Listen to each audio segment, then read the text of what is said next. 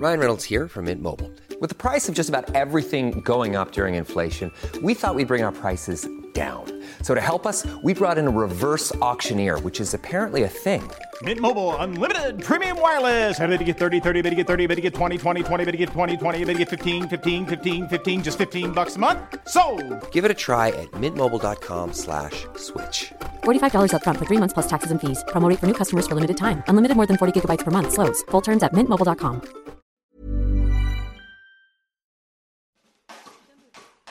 I veckans avsnitt av Kvintervju träffar jag den norrländska urkraften Nathalie Missaoui. Kanske mer känd som rapparen CLEO. Nathalie har länge fightats för kvinnors rätt i samhället och såklart släppt tung musik på löpande band. Vi snackar om hur det är att leva med oro och ångest, tappa suget och återvinna sig själv, men också om kärlek. Vi sitter på en restaurang och spelar in så det låter mest i början, men det kommer att gå över, så häng i för det här är en så grym intervju. Jag heter Alexandra Reismar och du lyssnar på avsnitt 14 av Kvintervju.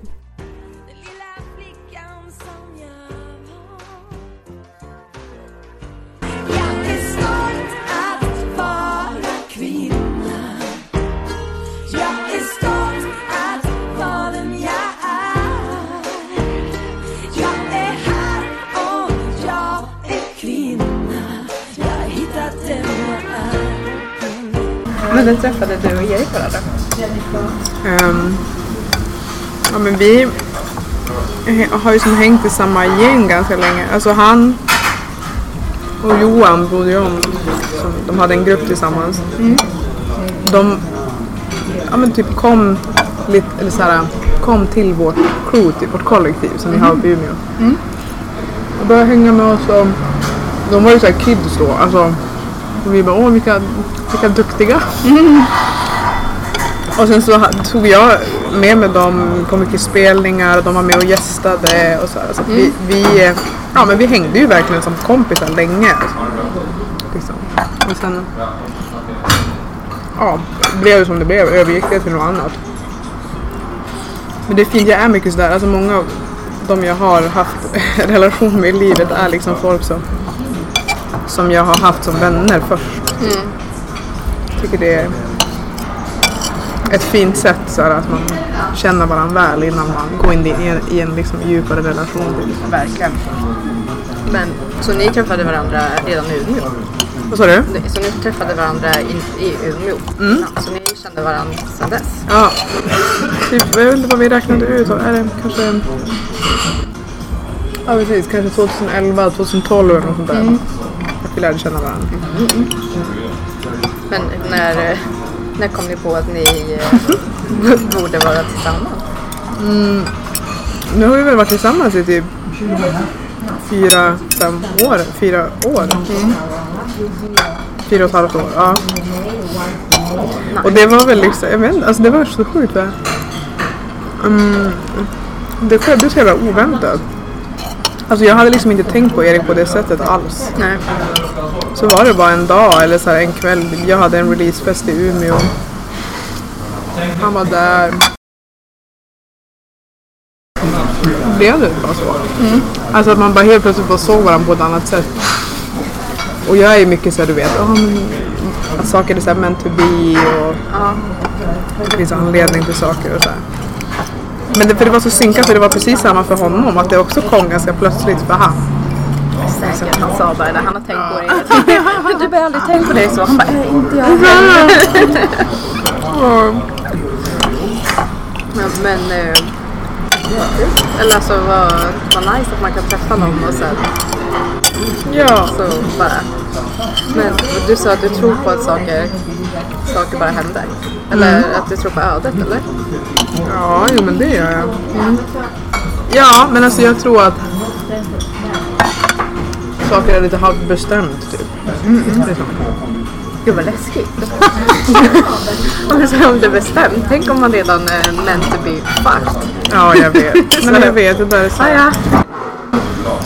Men jag tycker att det finns som en anledning till allt. Och alltså det är ändå mitt sätt att hantera att ta mig igenom jävligt jobbiga grejer. Liksom. Annars skulle inte jag klara av det. Alltså, det är meningen att jag ska må så här dåligt just nu. För att liksom, antingen för att jag ska inse och lära mig någonting som kan lära någon annan någonting sen. Eller att det för mig till nya platser som jag aldrig hade kommit till om jag inte hade först gått igenom den här krisen. Eller alltså... Jag har jävligt svårt att tänka på men just nu mår jag bara fett jävla dåligt. Alltså jag skulle inte kunna... Det ska finnas en anledning till varför det är så. Det är ju ganska skönt sådär och ha vissa så här strategier eller vad man säger. Jag brukar tänka på det ibland. Så brukar jag vara lite avundsjuk på folk som är väldigt religiösa. Ja. Att man önskar att man hade det i sig liksom. Att man hade någonting. Eller att man typ var så säker på vad som skulle ske eller... Ja. Alltså jag är typ lite så. Alltså jag är ju inte så här troende att gå i kyrkan. Alltså det är jag inte. Men min mamma är väldigt... Alltså jag har vuxit upp med en ganska new age mamma. Typ. Det är ju en religion. Alltså... Så att för mig är det ändå som typ jättesjälvklart att det är så. Typ. Alltså förstår du? Det är inte så, när folk ifrågasatte när jag var yngre, alltså typ såhär, om astrologi och eller så stjärnor och stjärntecken och allt sånt här, att liksom, men vadå om jag tror på det eller inte? Vadå, det är så. Alltså förstår du, när jag var mindre, att jag verkligen hade, det var liksom min verklighetsuppfattning. Men också att jag har en pappa som gick bort när jag var liten, och det är så här. Det har ju påverkat mig också att jag har levt med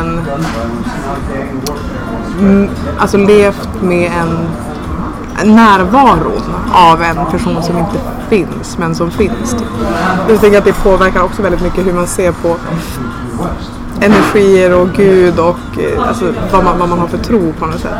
Självklart. Det var ganska tidigt va? Du förlorade pappa. Gammal var du 3? Ja, 3 någonting.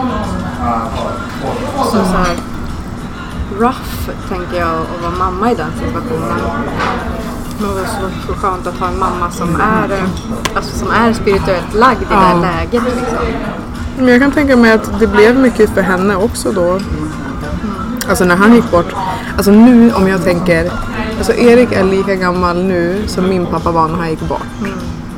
Och så att för mig att vara gravid just nu och typ såhär. Alltså du förstår att det är mycket ångest jag har över att tänka att man skulle dö nu. Det skulle vara som det var för min mamma. Alltså att förlora sin största kärlek i livet när man precis har liksom fått ett barn. Alltså jag kan inte ens, alltså det är så stort. Jag kan inte förstå hennes liksom, hur hon ens har kunnat leva med den typ sorg. Alltså så här. Så jag kan tänka mig att hon, om jag säger, verkligen har att den händelsen ledde till hennes liksom spirituella sökande och liksom vad är typ meningen med det här livet? Alltså jag har tänkt på det också. Med så här, folk, eller det gör ju alla. Jag tror att man så här, alltså man snuddar alltid vid de här värsta tänkbara. Och sen att förlora den man älskar eller ett barn. För där har man ju också varit. Men man blir ju så himla snabbt sådär. Alltså såhär, vad tar man vägen efter det? Då måste man ju börja fundera på vad meningen är. Gud, det går ju inte.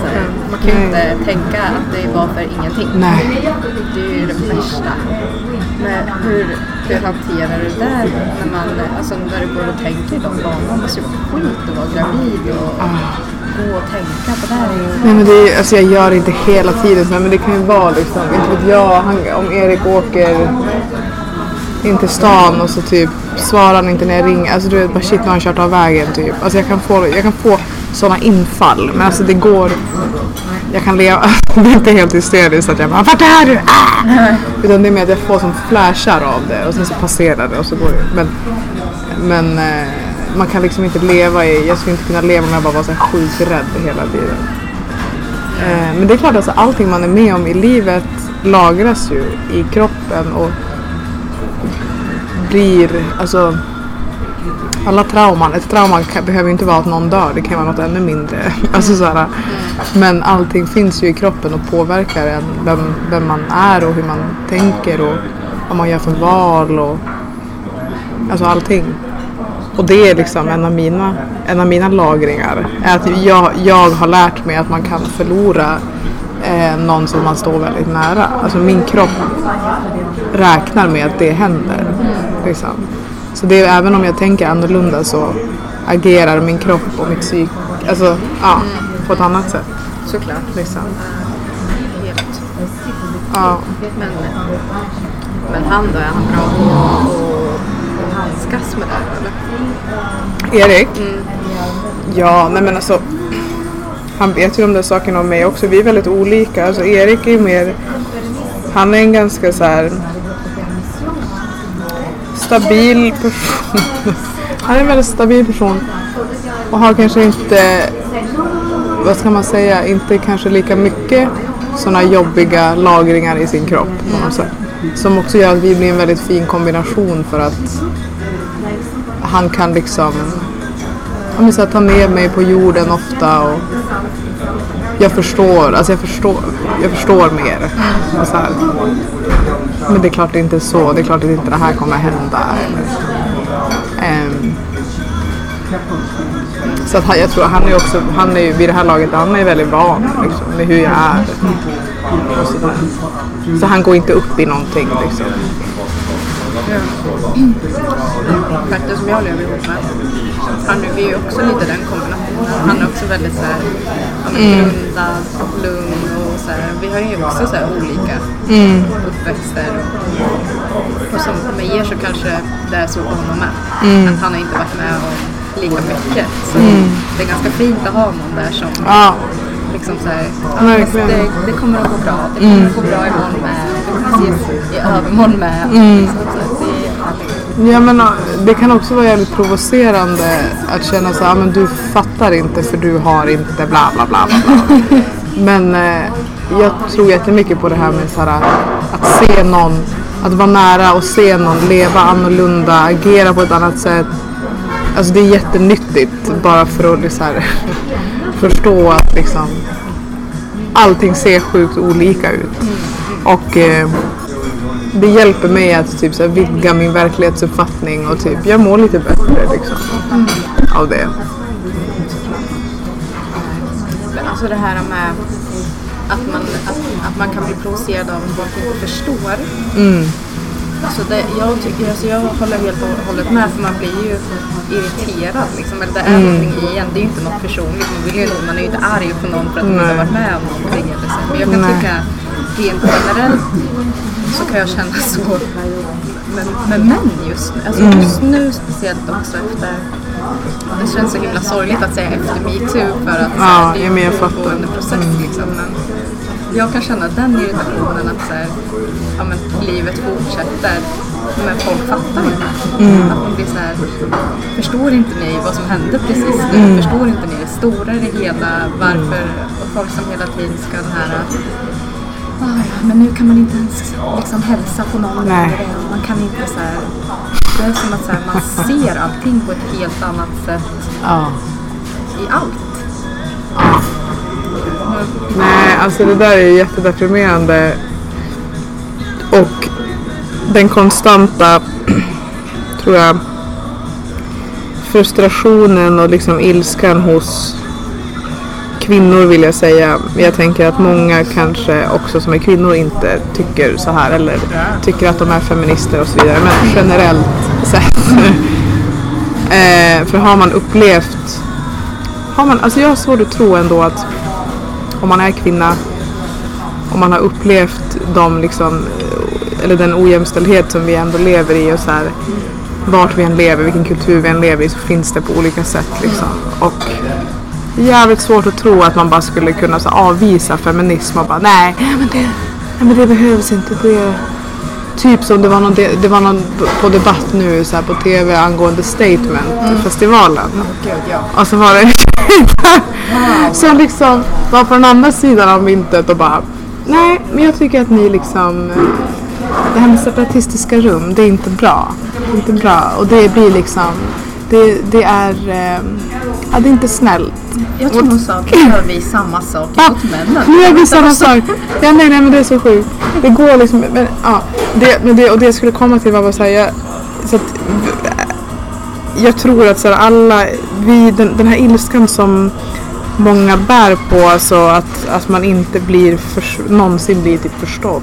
Alltså det är så här, vi har fått kriga för allting, hela att få fucking rösträtt, att få liksom rätt att skilja oss från våra män som slår oss. Alltså vad fan det än har varit liksom.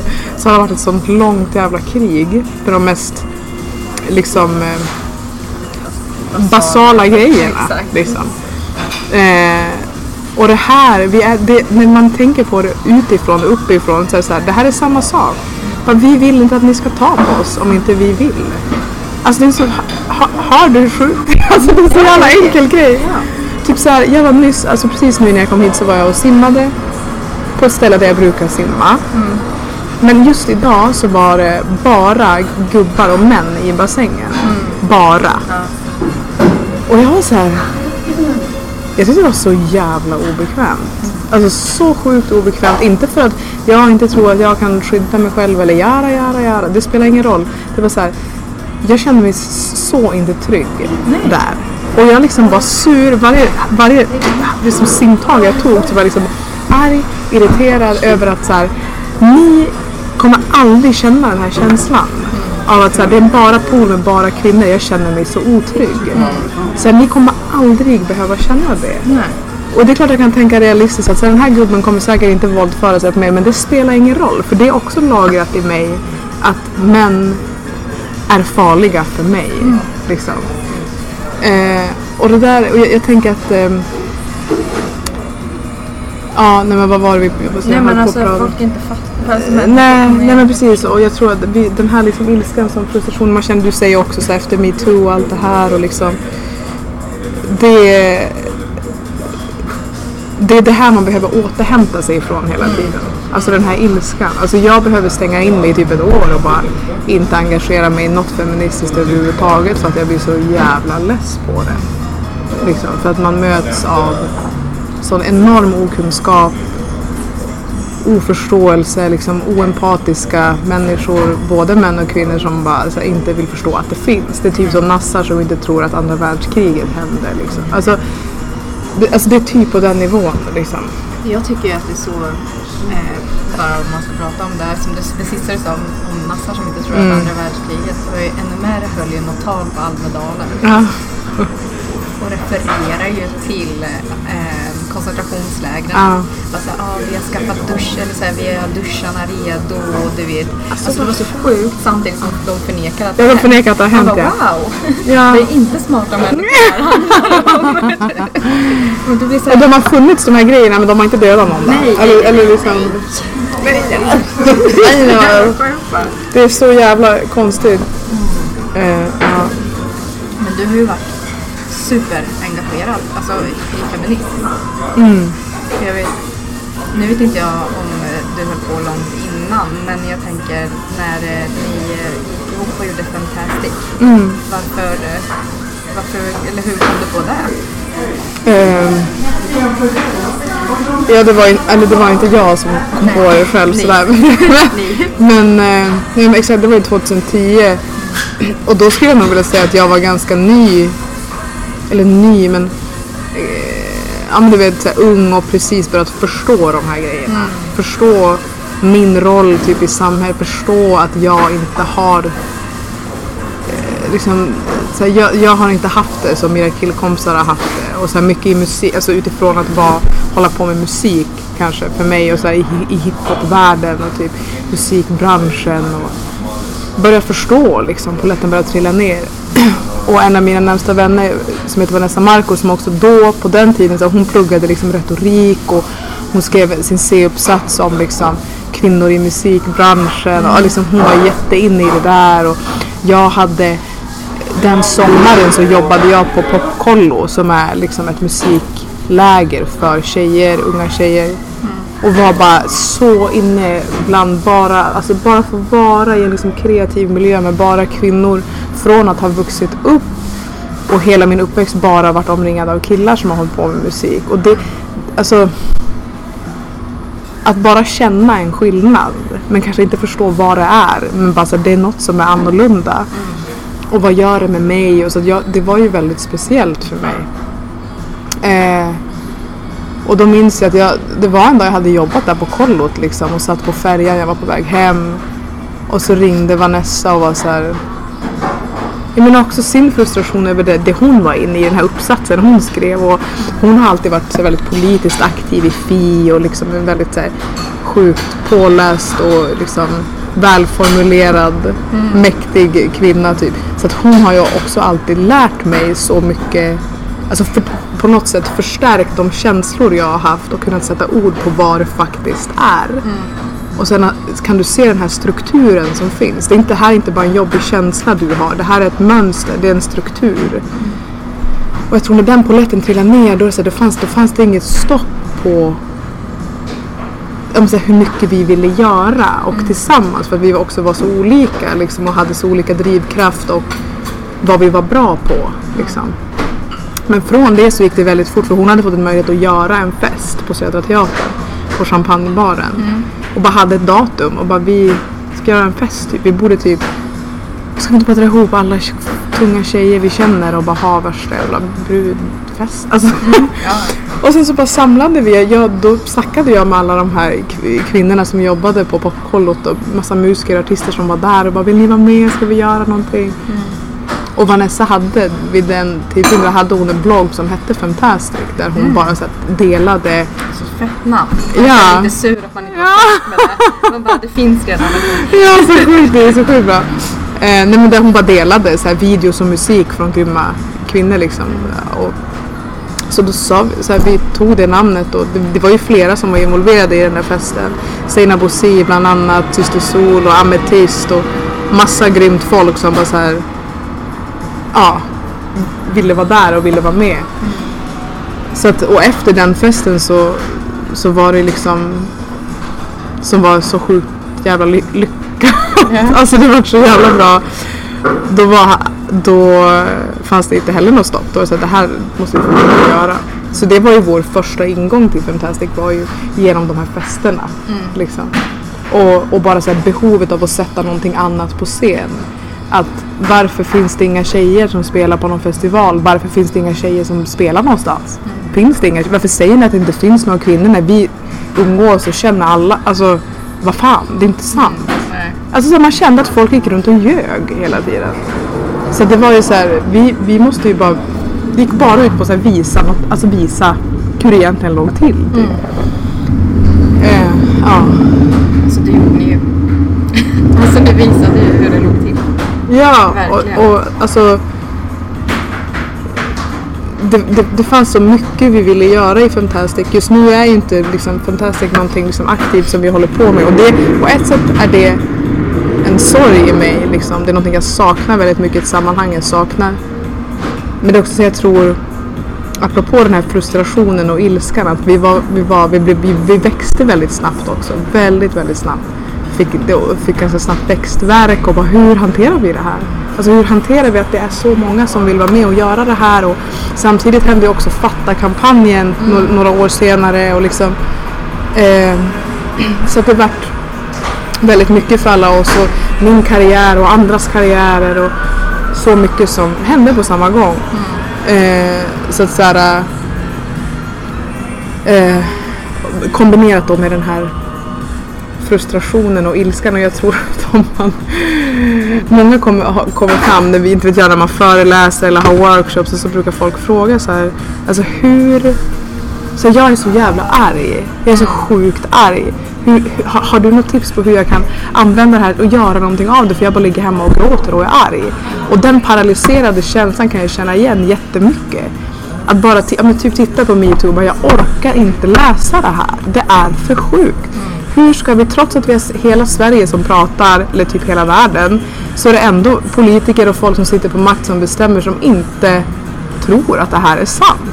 Eller typ, så här, direkt gör någonting åt det. Liksom.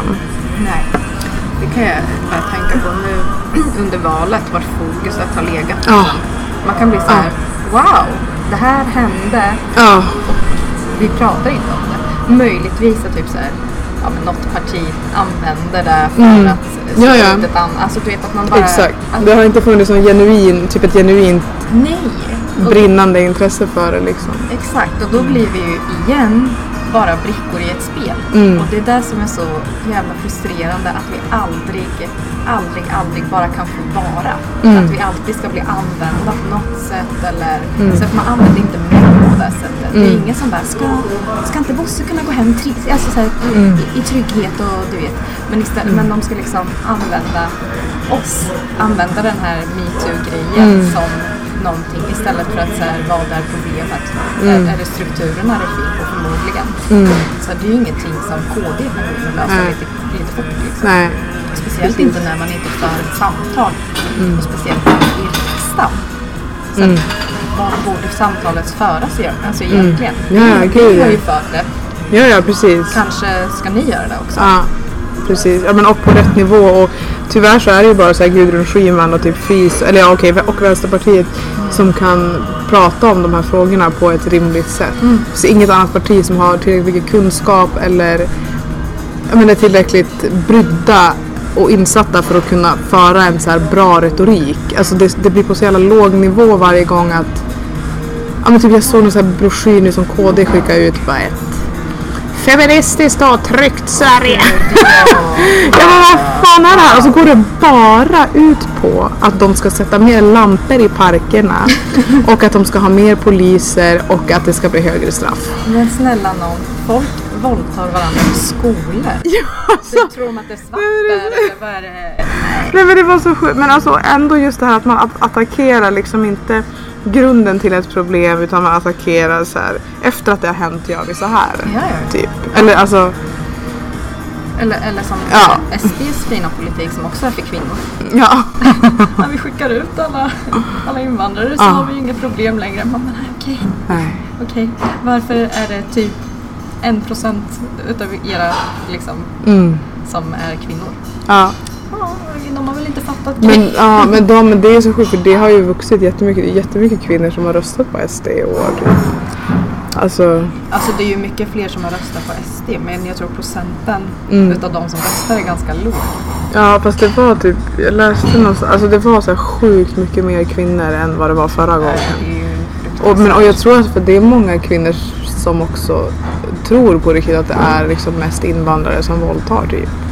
Alltså och just det här, men islam är så jävla alltså de går ju på de enklaste korten. Bara, men ser du, kvinnorna har ju slöja på sig. Det är ju så jävla ojämställt och man bara, alltså absolut, säkert liksom, men också inte, och typ vi har det värre här på många sätt. Typ kolla på ditt land där du bor här och typ den kultur vi lever i här, bara för att det är lika öppet. Nej, det är ju väldigt alltså, ja. Men så är ju allt i Sverige. Vi säger ju inte så mycket, och speciellt inte om det här. För att när man pratar om det här, då åker ju folk på höga positioner dit. Ja. Alltså, så varför pratar man inte om det högt upp? Förmodligen därför. Precis. Men sen så körde ni den här Fatta-kampanjen. Det var ju så jävla. När du kör den här spoken words med Julia Frey. Ja. Wow. Jag ska alltid se mig över axeln. Inte prata med främmande män om natten, jag lovar. Jag ska aldrig glömma det ni alla har sagt. Jag ska alltid vara på min vakt. Så tack mamma, pappa, fröken och rektorn. Tack syster och bror. Listan kan göras väldigt lång och rädslan jag känner är stor. Jag vet inte varför jag blir lack, men någonting inne till mig säger att jag är fucked. Och här finns inte någon plats, för i mitt huvud är det svart som i en goddamn natt. Det känns som att vi lever i en spegelbild där allt är tvärt emot än vad det borde vara. Är du blind? Jag läste att 1 av 3 kvinnor på jorden kommer bli våldtagen, misshandlad och slagen under en hel livstid. Det utgör 1 miljard kvinnor omkring oss. Lyssna, lagen gör det möjligt att våldta. Också samhället och hur vi uppfostrar våra barn. Sättet som vi ser på kvinnor och män. Släpp in mig, för jag ser att du har dörren på glänt. Vi borde öppna våra sinnen och försöka ge det här tid. För det kommer aldrig någonsin gå om vi inte går emot strid. Ja, alltså... ja, Fatta har ju verkligen alltså varit sjukt speciellt.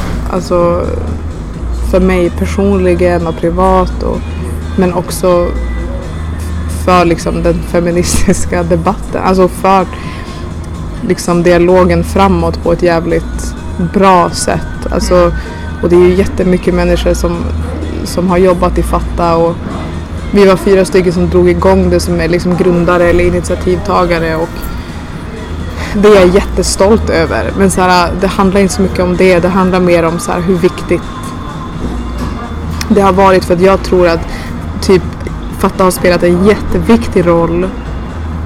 Jag tror inte att MeToo hade kunnat få den plats i Sverige som det fick om inte Fatta hade funnits till exempel. Därför att dialogen hade inte varit där än. Alltså man hade inte varit redo att prata om det på det sättet. Så att, och massa andra initiativ bredvid Fatta också. Alltså män för jämställdhet, make equal. Alltså det finns så mycket olika kampanjer och initiativ som har jobbat liksom för att föra dialogen framåt och dit liksom. Men eller ja. Men sen, det blev ju, för ni körde ju, var det på Södra Teatern? Nej, Östra Teatern. Vad för någonting? För ni hade ju den här, alltså Fatta den... releasen typ eller? Nej, jag tänker på... Jaha, du menar den här, föreställningen? Jaha, ja. Nej, det gjorde vi med Riksdagen. Det var ju en turné i hela Sverige. Ja. Så den har vi ju gjort hela våren. Alltså januari till mars. Typ 40 föreställningar liksom. Och det var ju jävligt mäktigt. Alltså för mig så var ju det lite så här, vad ska man säga? Jag vet inte vad jag ska använda för ord, men typ som en ihopwrappning av Fatta. Alltså Fatta startade 2013 och sen har vi hållit på och jag har inte suttit och jobbat i organisationen liksom administrativt, men jag har ju alltid varit en av grundarna. Jag har föreläst, gjort workshops och spelat och pratat om det och liksom gjort kreativa grejer i Fatta. Och så att den här föreställningen och den här turnén som vi då gjorde med Riksteatern, det var jag tillsammans med Juk, en dansgrupp. Det blev som en så här, ja men typ så här det sista på något sätt. Alltså att också för att lagen gick igenom 1 juli. Precis efter turnén så liksom klubbades den här lagen, och det blev så symbol. Alltså förstår du, det var som en cirkel som slöts på något sätt. Så att, för det, också, alltså det har ju också med mitt skapande och min kreativitet att göra. Så här, mycket av de låtarna, den musiken, texterna som har följt mig de senaste åren, det har varit så starkt kopplat till Fatta, till Fantastic, till de frågorna, till den kampen. Och det går ju också till en gräns någon gång där man säger, nej men jag måste gå vidare. Alltså så jag måste göra musik om andra saker, jag behöver uttrycka mig på ett annat sätt och typ.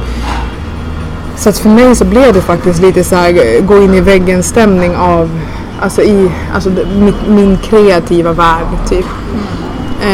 Och där den här turnén verkligen var min så här, men det här är det sista, jag kommer nog inte köra de här låtarna någon mer nu. Alltså så jag har gjort det nu i flera år, och jag tänker för en annan artist så kanske man är att turnera 1 år med en skiva. Jag har turnerat sen då med den här musiken, och för att jag har känt att det har behövts. Det har haft en viktig roll.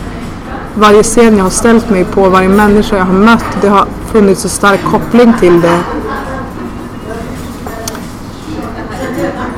Att så här, även om det har känts egoistiskt av mig. Alltså typ, men nu vill jag göra något nytt. Alltså jag har inte gett plats till det. Och det tror jag har varit dåligt på ett sätt. Men också nu när jag pratar om det, jag hör mig själv säga det, så är det så här, det är också väldigt fint. Men så turnén för mig blev så här, det här är sista gången jag gör det här. Och det kändes mäktigt också då att få rama in musiken så fint och så professionellt som vi kunde göra. Alltså med för att vi jobbar med Riksteatern och det fanns så här sjukt bra ljus och ljud och alltså scenografi och bara okej, men så här fett har den här musiken aldrig fått ramats in. Så att det var ett så här nice sätt att så här, gå ut med fanan högt typ och bara så här, ja men efter det här så går jag vidare till någonting annat liksom. Men känner du att det går? Eller känner du att det är svårt? Alltså du sa ju att du går in i den här kreativa väggen. Så vad skriver man om? Liksom? Ja, vad skriver man om nu? Nej men det är jättesvårt. Alltså just nu så efter turnén så har jag tagit det liksom sjukt lugnt. Jag skulle egentligen ha gjort en massa jobb och projekt och grejer, men jag var bara såhär, nej men det går liksom inte. Jag kan inte göra det. Så att jag var lite såhär, men jag kanske ska sjukskriva mig eller men då fick jag veta att jag var gravid. Precis då. Så då tänkte jag så här, nej men vad bra, då gör jag det. Jag gör det, jag är gravid och så jobbar jag typ inte så mycket. Så här. För samtidigt också för Erik, parallellt med det här så har ju liksom hans karriär tagit sjuk fart och bara ute och spelar hela tiden och så mycket som händer. Där jag också har en roll och liksom där jag jobbar med släppet av den musiken liksom mer så administrativt och saker som jag också tycker mycket om, där jag så här kan utvecklas och lära mig saker. Så att jag kunde ganska lätt gå ifrån det här och bara så här, jag behöver pausa typ. Men det är absolut inte lätt, det är hur svårt som helst. Därför det är också någonting jag har identifierat mig med så grovt så länge. Och jag har ju inget liksom, alltså jag har också lärt mig att min kreativitet är starkt kopplad så här, till de här liksom, den här frustrationen och ilskan, och jag har svårt att uttrycka mig liksom, och göra musik om det inte grundar sig i det. Alltså jag gillar inte att göra glad och pepp. Alltså så här, det är inte riktigt, tror jag. Alltså förstår du? Men jag har mest gjort det andra. Utforskat det och utvecklats inom det, så att det är det som helt ny mark som jag måste så här bryta, och det är svårt, det är jätteläskigt. Alltså det är jätteläskigt. Så nu ska jag gå och göra något annat. Ja! Aldrig har prövat. Ja, men lite grann liksom, och typ är det här jag vill göra? Alltså du vet, alla de här vanliga, bara en vanlig hederlig 30-årskris typ. Alltså man har gjort någonting väldigt, väldigt länge och liksom man bara ifrågasätter alltså vem man är i allt man gör. Men liksom. Inte det en sjuk grej, alltså att bli äldre, för att när man alltså, så här, under 20 någonstans, då kunde man ju inte förstå det. Eller jag kunde inte det. För mig var det så här, folk som fick kriser, ett grått hårstrå eller rynkor. Man sa, va? Det är väl ingenting. Och sen nu när man ändå börjar pusha 30, alltså så. Och man bara, wow, jag har ingen aning om någonting. Nej. Jag trodde att när man var 25 visste man allt. Och nu var wow, jag kan ingenting. Jag vet ingenting. Varför ska jag dö? Har jag ett grått hårstrå? Vad är det som händer? Alltså så här, den här personliga utvecklingen som har varit hela tiden. Och sen kommer man på att man ska fortsätta utvecklas. Men hur? Exakt. Hur? Alltså, ja, nej men det är helt sjukt. Jag tror, jag har bara längtat till 40 jättemycket. Folk säger att det är det bästa någonsin typ. Att liksom när man är 40, då har man gått igenom den här sjuka krisen. Alltså från liksom en ungdom till, på riktigt gå från en ungdom till ett vuxenliv. För jag tror att det är mycket det som händer. Man tror att man gör det mellan 18 och 20 typ. Men det gör man inte. Nej. Och sen tror jag också, jag tycker det är sjukt svårt faktiskt. Sjukt jävla svårt. Har det varit och är. Liksom. Också i den åldern så har du har ju en son sen innan också ju. Att man samtidigt som man ska fightas med sin egen utveckling och sin egen så här, vem är jag, och så har man ju någon att ta hänsyn till hela tiden. Och så ska man vara där och pusha på den utvecklingen och så ska man bara säga, men gud, jag vet inte. För att man har ju saker som man identifierar sig med hela tiden. Sitt jobb, sin mammaroll, och sen så är det närpartner eller om man är lilla syster eller så. Alltså, hela den grejen, och sen så som du nu har ju identifierat dig med din musik. Och sen så bara, fast nu ska inte jag göra exakt det här längre. Nej, alltså ja. Men det är helt sjukt. Samtidigt då som man är gravid och man förändras mycket psykiskt och fysiskt och sådär. Det är... Och den här graviditeten har varit väldigt mycket jobbigare än vad den förra var till exempel. Så jag har mått ganska shaky liksom, men psykiskt och nu börjar det bli fysiskt. Alltså du vet. Så att det är jävligt svårt. Och då hamnar man ju också i det här så här. Alltså på ett sätt så kan jag se det som något väldigt positivt att min kropp liksom på något sätt tvingar mig att bara så här chilla ner i livet. Alltså du är gravid nu typ, du ska göra det bara gör det. För att annars så far jag runt som en jävla yrhöna och bara gör grejer hela tiden.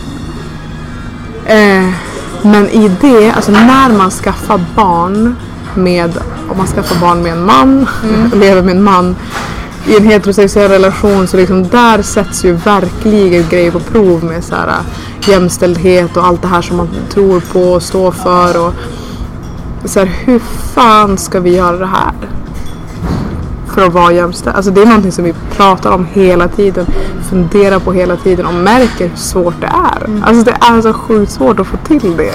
Faller in i de här förbeställda facken utan att man... Det är så enkelt. Och just också för att kvinnan, det går inte för en kille att vara gravid. Nej. Alltså det går inte att dela på det. Utan det är så här, tyvärr. Alltså och hur balanserar man upp det? Och speciellt att vi har samma jobb också. Att han också är artist. Och för mig så är det faktiskt sjukt intressant att se hur det kommer bli så efteråt. För att men till exempel så många av mina kvinnliga kollegor som är ute och turnerar och de har barn, då får ju de, alltså på riktigt så får ju de frågor som är så här: men vart är ditt barn? Ja. Vart är ditt barn? Efter en spelning. Och då säger ja, han är hemma. Ja, men vem då? Ja, med sin pappa. Men gud, alltså han är barnvakt. Nej, alltså han är hemma med sitt barn. Och jag vet inte om någon snubbe som jag spelar med som har barn någonsin har fått den frågan. Men gud, var är dina barn? Nej. Alltså så här, nej. Utan det är snarare en självklarhet. Ja. Att den ska vara ute och så här, leva sitt life. Men liksom. Är det inte så överallt? Alltså man kan gå ut på krogen en gång om året. Och man bara, vart har du barnen då? Man bara, inte här. Inte här. Nej, alltså verkligen. Men det är också en grej så här, om en kvinna vårdar barn, då är det lite jobbigt. Men om en man vårdar barn, då är det ju fantastiskt. Ja, då är det helt fantastiskt. Helt roligt. Nej, men där går man ju också in i någon slags jävla depression när man inser bara hur jävla skevt det är. Och för där blir ojämställdheten så sjukt tydlig, snabbt. Så vet du, på något sätt mitt i allt det här, för att jag också upplevt det som att så här, man blir deppig och man blir arg och man känner den här frustrationen, men på något sätt så har det verkligen hjälpt mig att se yngre tjejer idag. Alltså bara så här, unga tjejer som skriver till mig som är 15 år och som bara så här, men feminism, wow, och du vet man går in på deras sidor bara för att kolla läget och man bara, wow, eller så här tjejer, så bara min 8-åriga tjej, alltså att hon kan alltså, uttrycka alltså feministiska tankar och liksom de alltså, banorna och likadant när man träffar yngre pojkar. Bara hur de pratar och hur de är i gäng och i grupp med. Så man känner ju ändå ett litet hopp någonstans. Ja, även om absolut. vår generation är sådär. Ja. Så liksom. Är helt fuckad. Ja, nej, men gud. Alltså de är ju... Min son, han är 9 och liksom... Jag kan bli jätteglad liksom, ofta när han säger saker. Han tänker på ett sätt som är så här... så där gjorde ju inte mina klasskompisar. Alltså när jag var 9. Han är jävligt rolig. Det var någon gång, du vet, så han kan säga ibland så här... Om jag pussar på honom fast han inte vill. Det är så här, men pussar inte med. Men du är så fin. Så man håller på som är så jävla dumt. Så du har ju för fan gjort den där jävla lagen. Vad gör du? Jag bara wow, ja det är helt sant. Det är helt sant. Så jag bara, du har fattat exakt vad det handlar om. Det är exakt det. Om du inte vill bli pussad på nu, ska inte jag pussa på dig. Alltså så här. Det är så jävla roligt. Men så då blir man ju jätteglad. Och det alltså lika deprimerad som man kan bli över hur saker är, lika liksom peppad kan man ju bli också. För att det finns extremt fortfarande liksom så mycket bra organisationer, initiativ, artister, alltså folk som gör det här. Alltså det är som en, vad heter det? Inte stafett utan, eller hur kanske det? Du vet, det är som en stafettpinne som går runt så här och folk, du vet, någon kör nu, den orkar inte med, då kommer den och så gör den och så, alltså i alla generationer i flera hundratals år, det har varit så, alltså generationer som tar vid liksom. Ja, men man har ju tänkt, eller jag tänkte på det, jag skrev någon krönika, det var jättelänge sedan, men om hela den här processen i, det låter så jäkla dumt att säga kvinnofrågor, men det är ju som det är liksom, att man tar sats, man kör, får igenom någonting och sen är det som att man liksom, det tar luften ur det liksom. Och sen så bara, ja, nu har det gått 50 år, nu kör vi nästa grej. Att det liksom är så, eller det upplevs ju så, men egentligen så fightas man ju hela tiden tills det liksom går och tills det lyfts liksom. Det är en så här. Ja, och jag har tänkt på det mycket också som en så här, jag menar om det är en linje så här och så går det upp liksom, man tar sig upp och när man är där uppe så är allt jättebra och liksom det går super och bara det blir en trend och alla är feminister och alla är medvetna och jättebra och sen så bara dippar det som fan och typ efter MeToo så bara kommer världens jävla backlash, världens dipp, så går det ner och sen så går det upp igen och så går det ner och så går det upp igen. Och det som är svårt att komma ihåg, men det som är viktigt att komma ihåg är att vid varje höjning, alltså varje gång det går upp igen så går det upp lite högre än förra gången. Så liksom, även fast det känns som att det bara går upp och ner, att vi egentligen inte tar oss framåt, men jag tror att det är jätteviktigt att komma ihåg att vi gör det liksom. Det blir, vi blir lite smartare vid varje liksom, topp, men det kommer också alltid att gå ner. Absolut. Så är det ju, men så är det i alla revolutioner. Det är alltid, man möter ju alltid ett motstånd liksom. Jag kan också bli så pissed off på när folk pratar om MeToo som förödande för män. Och jag blir såhär, men dog någon? Alltså mördade vi någon? Alltså, så, bara den grejen, så här, det är ju fortfarande, alltså, det är så här kvinnor krigar liksom. Vi mördar inte folk, men så här, vi måste ju också säga stopp. Precis. Men du har ju kört de här workshopen. Vad gör du för någonting då? Du åker runt till olika fritidsgårdar och sådana ställen? Ja, men jag har en workshop som heter Tell Them som jag startade med Syster Sol. Alltså jag var typ 18 när vi startade den. Det var jättelänge sedan och så driftigt. Så vi har gjort det och hållit på med den jättelänge, både tillsammans och alltså separat liksom. Och det har verkligen varit en jättestor del av mitt yrkesliv, alltså de senaste 5 åren. Alltså någonting som jag verkligen så här, gör på typ halvtid, alltså lika mycket som musiken. Och det är allt från att åka till skolor och ha temadagar eller temaveckor eller ungdomsgårdar eller med politiker, med vuxna, med unga, med killar, tjejer. Alltså, och det är ju en musikworkshop, alltså det är en hiphop-workshop. Men den är, vi gör musik, vi skapar musik, vi jobbar med rösten och kroppen och liksom uttrycker oss kreativt, men någonstans hela tiden med fokuset på att, alltså vare sig man håller på med musik eller inte, så finns det något så viktigt att hämta i den här workshopen, för att det handlar så himla mycket om att kontrollera sina rädslor, sin osäkerhet, men allt det här som vi har lagrat i kroppen, liksom att hur får vi pli på det, hur kan vi leva med det, för att jag tror att alla bär på extremt mycket rädslor som påverkar oss hela tiden och som påverkar våra val och varför vi gör grejer, varför vi inte gör saker. Så att, och genom musiken, alltså musiken har ju hjälpt mig att bryta de där mönstren, så att i den här workshopen så använder vi oss av det som ett verktyg för att människor ska få känna så här, men gud, är det så här det känns när jag inte lyssnar på de här rädslorna och när jag vågar bara göra som det känns.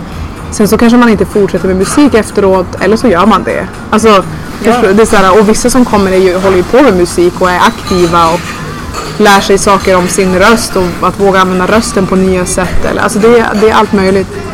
Men framförallt just det här med liksom rädslor och tvivel och den här lådan som jag tycker vi mycket så här verkar inom. Alltså alla, jag pratade om det i den här under turnén i föreställningen. Det var liksom ett av mina mellansnack, att hur jag tror att vi föds ner i typ en kartong och sen så här, på insidan så finns det en massa lappar. Och på de här lapparna så står det olika saker som talar om för oss. Det här ska just du förhålla dig till för resten av ditt liv. Du ska vara, det här är du, det här är din låda och det du får. Men det är, och analyserar man det där lite grann om man växer upp så märker man att man ryms inte i den där. Och det är jätteomöjligt, tror jag, att leva upp till de här grejerna som står på lapparna. Men av någon anledning är vi så jävla rädda att ta ett steg ur den här lilla kartongen och bara, okej, men vad händer här? Hur fungerar jag här utanför om jag inte tar hänsyn till det som står på de här lapparna? Vi är så sjukt rädda för det, och vi blir så jävla sällan uppmuntrade att ta det steget. Så att, för jag tror att vi kan inte utvecklas om vi inte gör det, alltså om vi inte går utanför den här kartongen. Och man kan gå tillbaka till sin kartong och allting, den kan få vara kvar, alltså man behöver inte jag tror inte att den går att så här, ta bort helt och hållet, för jag tror att vi är tillräckligt inskuffade i de här strukturerna och allting, men som sagt, jag tror att man kan lära sig hantera den liksom, och ifrågasätta den och kanske skriva nya egna lappar, alltså så här, så att ja, workshopen handlar framförallt om det, skulle jag vilja säga. Det var väldigt fint. Alltså man kan skriva egna lappar och den grejen. Jag tror vi är så himla inne på det här. Alltså man går till sitt jobb, man gör liksom där man ska och sen så får man liksom göra vad man kan med tiden som blir över. Man tänker liksom inte på så du kan göra något annat också. Eller du kan vara faktiskt vem du vill vara. Ja. Men jag var intresserad när du sa i början så här, vad då tror inte alla på stjärntecken, alltså när du var liten. Tror du fortfarande, eller så tänker du fortfarande att det är lika? Nej, det var inte jag är inte lika populär som dig. Nej, det är inte jag heller. Nej men, ja, alltså det är inte som att jag är sjukt insnöad och kan allt om alla stjärntecken och bara, du vet. Nej, man brukar ju hålla på sitt eget. Ja, men precis. Och så här, de som man har i sitt liv. Och, nej men alltså, det är väl mer bara en så här filosofi som jag absolut tror på. Liksom. Att det påverkar när på året vi är födda och vilken tid och hur stjärnorna har stått och månen och solen och jorden. Alltså jag tror absolut att det påverkar våra personligheter och liksom. Vi är inte så jävla komplicerade människor. Alltså vi vill tro att vi är så jävla unika.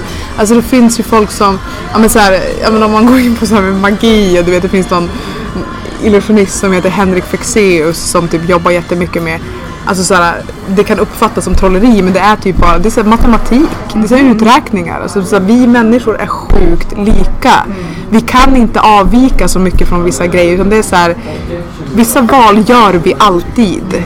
Vissa grejer, beteenden har vi alltid. Alltså det går att generalisera, det går att göra såna här alltså, jag älskar sånt där. Det är jag med. Alltså det är så här, ja.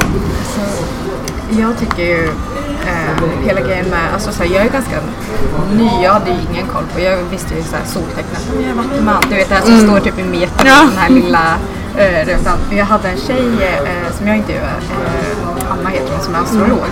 Vi snackade om dem, hur man delar upp det. Jag älskar hur astrologi delar upp människor i så många olika bitar. Alltså så här, jag kan köpa det konceptet att så här, jag kan älska 11 utav 15 grejer med människor. Alltså så här, om man delar upp liksom. Och sen hela den här grejen med ascendenten tycker jag är så att så här, hur man är utåt. Och sen den här grejen med månen, så här, hur man är inne, känslolivet. Så här, jag tycker det är en så häftig grej. Jag så här, tycker att det stämmer så väl. Inne behöver det inte stämma väl in på alla vad man är, men just hela grejen att man har ett inre känsloliv. Ja, det förklarar så mycket mer tycker jag om oss, och liksom, det blir lättare att förstå andra människor. Det blir lättare med empati och så här. Absolut. Ja, men att förstå andras yttre och inre världar och typ allt det här liksom. Och framförallt kanske så här, att acceptera Alltså så som du sa, vi är inte så komplicerade. Nej. Vi kommer inte att förändra någon jättemycket. Alltså, med så här, men det är så himla mycket lättare att bara acceptera. Jag bara tänker på så små grejer, du vet, man kollar på Idol och du vet, så här, när man ser dem och du vet, så här, saker som man vet att så här, kanske för 10 år sedan kanske jag stört mig så jävla mycket på. Nu är det mer så här, nej men så är den typ. Alltså så här, han får gå vidare och blomma liksom. Nej, alltså verkligen. Det, alltså att lära sig acceptera andra, framförallt förstå andra. Alltså jag kan inte, alltså jag vet inte. Ibland kanske jag tänker att det är en styrka, men ganska ofta är det så här, fan varför. Alltså det är svårt att vara en principfast person om man har väldigt mycket empati. Fattar du vad jag menar då? Typ om någon gör något riktigt sjukt, det är så här, jag kan förstå varför den gjorde det. Jag kan alltid förstå och bara okej, det har med det här och här och det här att göra. Så jag kan inte bli jättearg. Jag kan ha ett utbrott och säga ifrån och markera och allting. Men sen så kan jag inte bli något mer än det. Utan då är det så här, det är över sen. För att jag förstår dig typ. Men vissa är så här, men det här det är en princip, man ska vara lojal, man ska alltid göra så här, man ska alltid vara på det här sättet. Och gör du inte det, då är du inte min vän längre. Alltså typ, och jag kan respektera det på ett sätt, men jag skulle aldrig kunna vara så själv. Alltså, jag tycker inte att det funkar så. Jag tror att man förlorar väldigt mycket på att vara så. Ja, men alltså till och med så här, folk som typ röstar på, alltså under hela det här valet, jag har verkligen så här, det kan låta som att jag typ är SD-are ibland, för att jag kan försvara folk som röstar på SD. Jag gör inte, jag tycker det är helt idiotiskt. Men liksom jag kan förstå varför de gör det. Alltså jag kan verkligen förstå var det kommer ifrån, vilka de är. Jag har också vuxit upp på mindre ort. Jag vet exakt hur det är och hur man tänker och hur man prioriterar. Och, alltså, jag tror att det är viktigt att kunna förstå andra människor för att kunna liksom mötas typ. Alltså mötas och att saker ska bli bättre. Men också så här, om man hela tiden, för jag upplever att mycket på sociala medier och så här, folk så här, om du gör det här, då behöver inte du följa mig, om du gör det här. Ja, då kan du dra. Då känner jag så här, hur ska vi kunna reda ut det här då? Ja, nej men det kommer ju aldrig gå. Nej, men det kommer aldrig gå. Wow, jag menar inte att så här, vi måste vara något exempel för någonting, men bara hela grejen att man finns runt varandra är så jävla viktigt. Nej, men med det sagt, det är inte som att jag heller vill så här, sitta ner och snacka med alla nazister och bara, jag förstår dig, alltså jag hatar dem också och vill också slå dem. Alltså det är så här, men folk som jobbar med de här grejerna också, eller och vi, alltså om vi fattar var det kommer ifrån, då är det lättare att gå in och agera och jobba för att det ska bli bättre så folk inte. Ryan Reynolds here from Mint Mobile. With the price of just about everything going up during inflation, we thought we'd bring our prices down. So to help us, we brought in a reverse auctioneer, which is apparently a thing. Mint Mobile Unlimited Premium Wireless. How to get 30, 30, how to get 30, how to get 20, 20, 20, how to get 20, 20, how to get 15, 15, 15, 15, just $15 a month? Sold! Give it a try at mintmobile.com/switch. $45 up front for 3 months plus taxes and fees. Promo rate for new customers for limited time. Unlimited more than 40 gigabytes per month. Slows full terms at mintmobile.com. Känna att de måste rösta på SD till exempel. Eller gå och bli nazist. Alltså den personen ska kunna få mer hjälp än att behöva bli nazist. Liksom. För att det kan jag också förstå. Personer som liksom det är ofta så här svinunga killar som bara har haft det skitjobbigt eller inte alls blivit sedda eller fått någonting och hittat ett sammanhang, en tillhörighet och bara wow, här är jag någon viktig typ. Och jag får tycka någonting, det spelar ingen roll vad det är, men jag får bara tycka någonting. Alltså såhär, för då om den hade fått ett riktigt intresse istället. Fått göra något kreativt. Lägg tegelstenen nu Jonas, kom så ska jag visa dig. men jag kan bli lite så också. Jag vet, jag har haft alltså så här, men också unga snubbar som har skrivit till mig och bara så här, jag har tänkt att jag ska rösta på SD och därför det här och det här och du vet, och man bara så här, du vet, alltså hela grejen, jag skulle också kunna vara så här, kan du bara dra härifrån, så det har man ju gjort vissa gånger, det är inte så att man bara säger kom och sätt det här, nu ska vi prata. Men när man ändå tar samtalet så tycker jag att det känns som att så här, man kommer någon vart. Alltså så här, man benar ut det. Jag menar, de kanske fortfarande gick till deras vallokal och la en röst på SD, men någonstans har man ändå sått ett frö. Ja. Och jag kan tänka att om man slutar konversera med alla som inte tycker som mig eller alla som inte, nu är inte här en grej att tycka utan du förstår vad jag menar, så kommer man ju aldrig, alltså, jag kan tänka sig att det kan vara också alltså från ett egoistiskt perspektiv med, för att för mig, alltså, man växer ju själv på ett helt annat sätt. Så alla människor, om du kan acceptera alla människor runt omkring dig, så blir ju allt så mycket lättare. Så här, vissa människor kommer fan aldrig i tid. Typ, så då bestämmer jag ingen tid med dem, så ses vi när det går. Eller vissa människor, alltså kan man inte ha bland andra människor, så vi ses någon annanstans. Men jag kan tänka mycket att vi lever i ett samhälle där man ska vara på ett sätt, och där vi också väldigt, jag gjorde så här en liten så här halvundersökning på Instagram där man ska få rösta, och då så gjorde jag medvetet bara så här, borde vi förbjuda, borde det här vara olagligt, borde det här. Och det är så många som hänger på den. Man vill förbjuda saker, man vill göra saker olagligt, man vill liksom så här.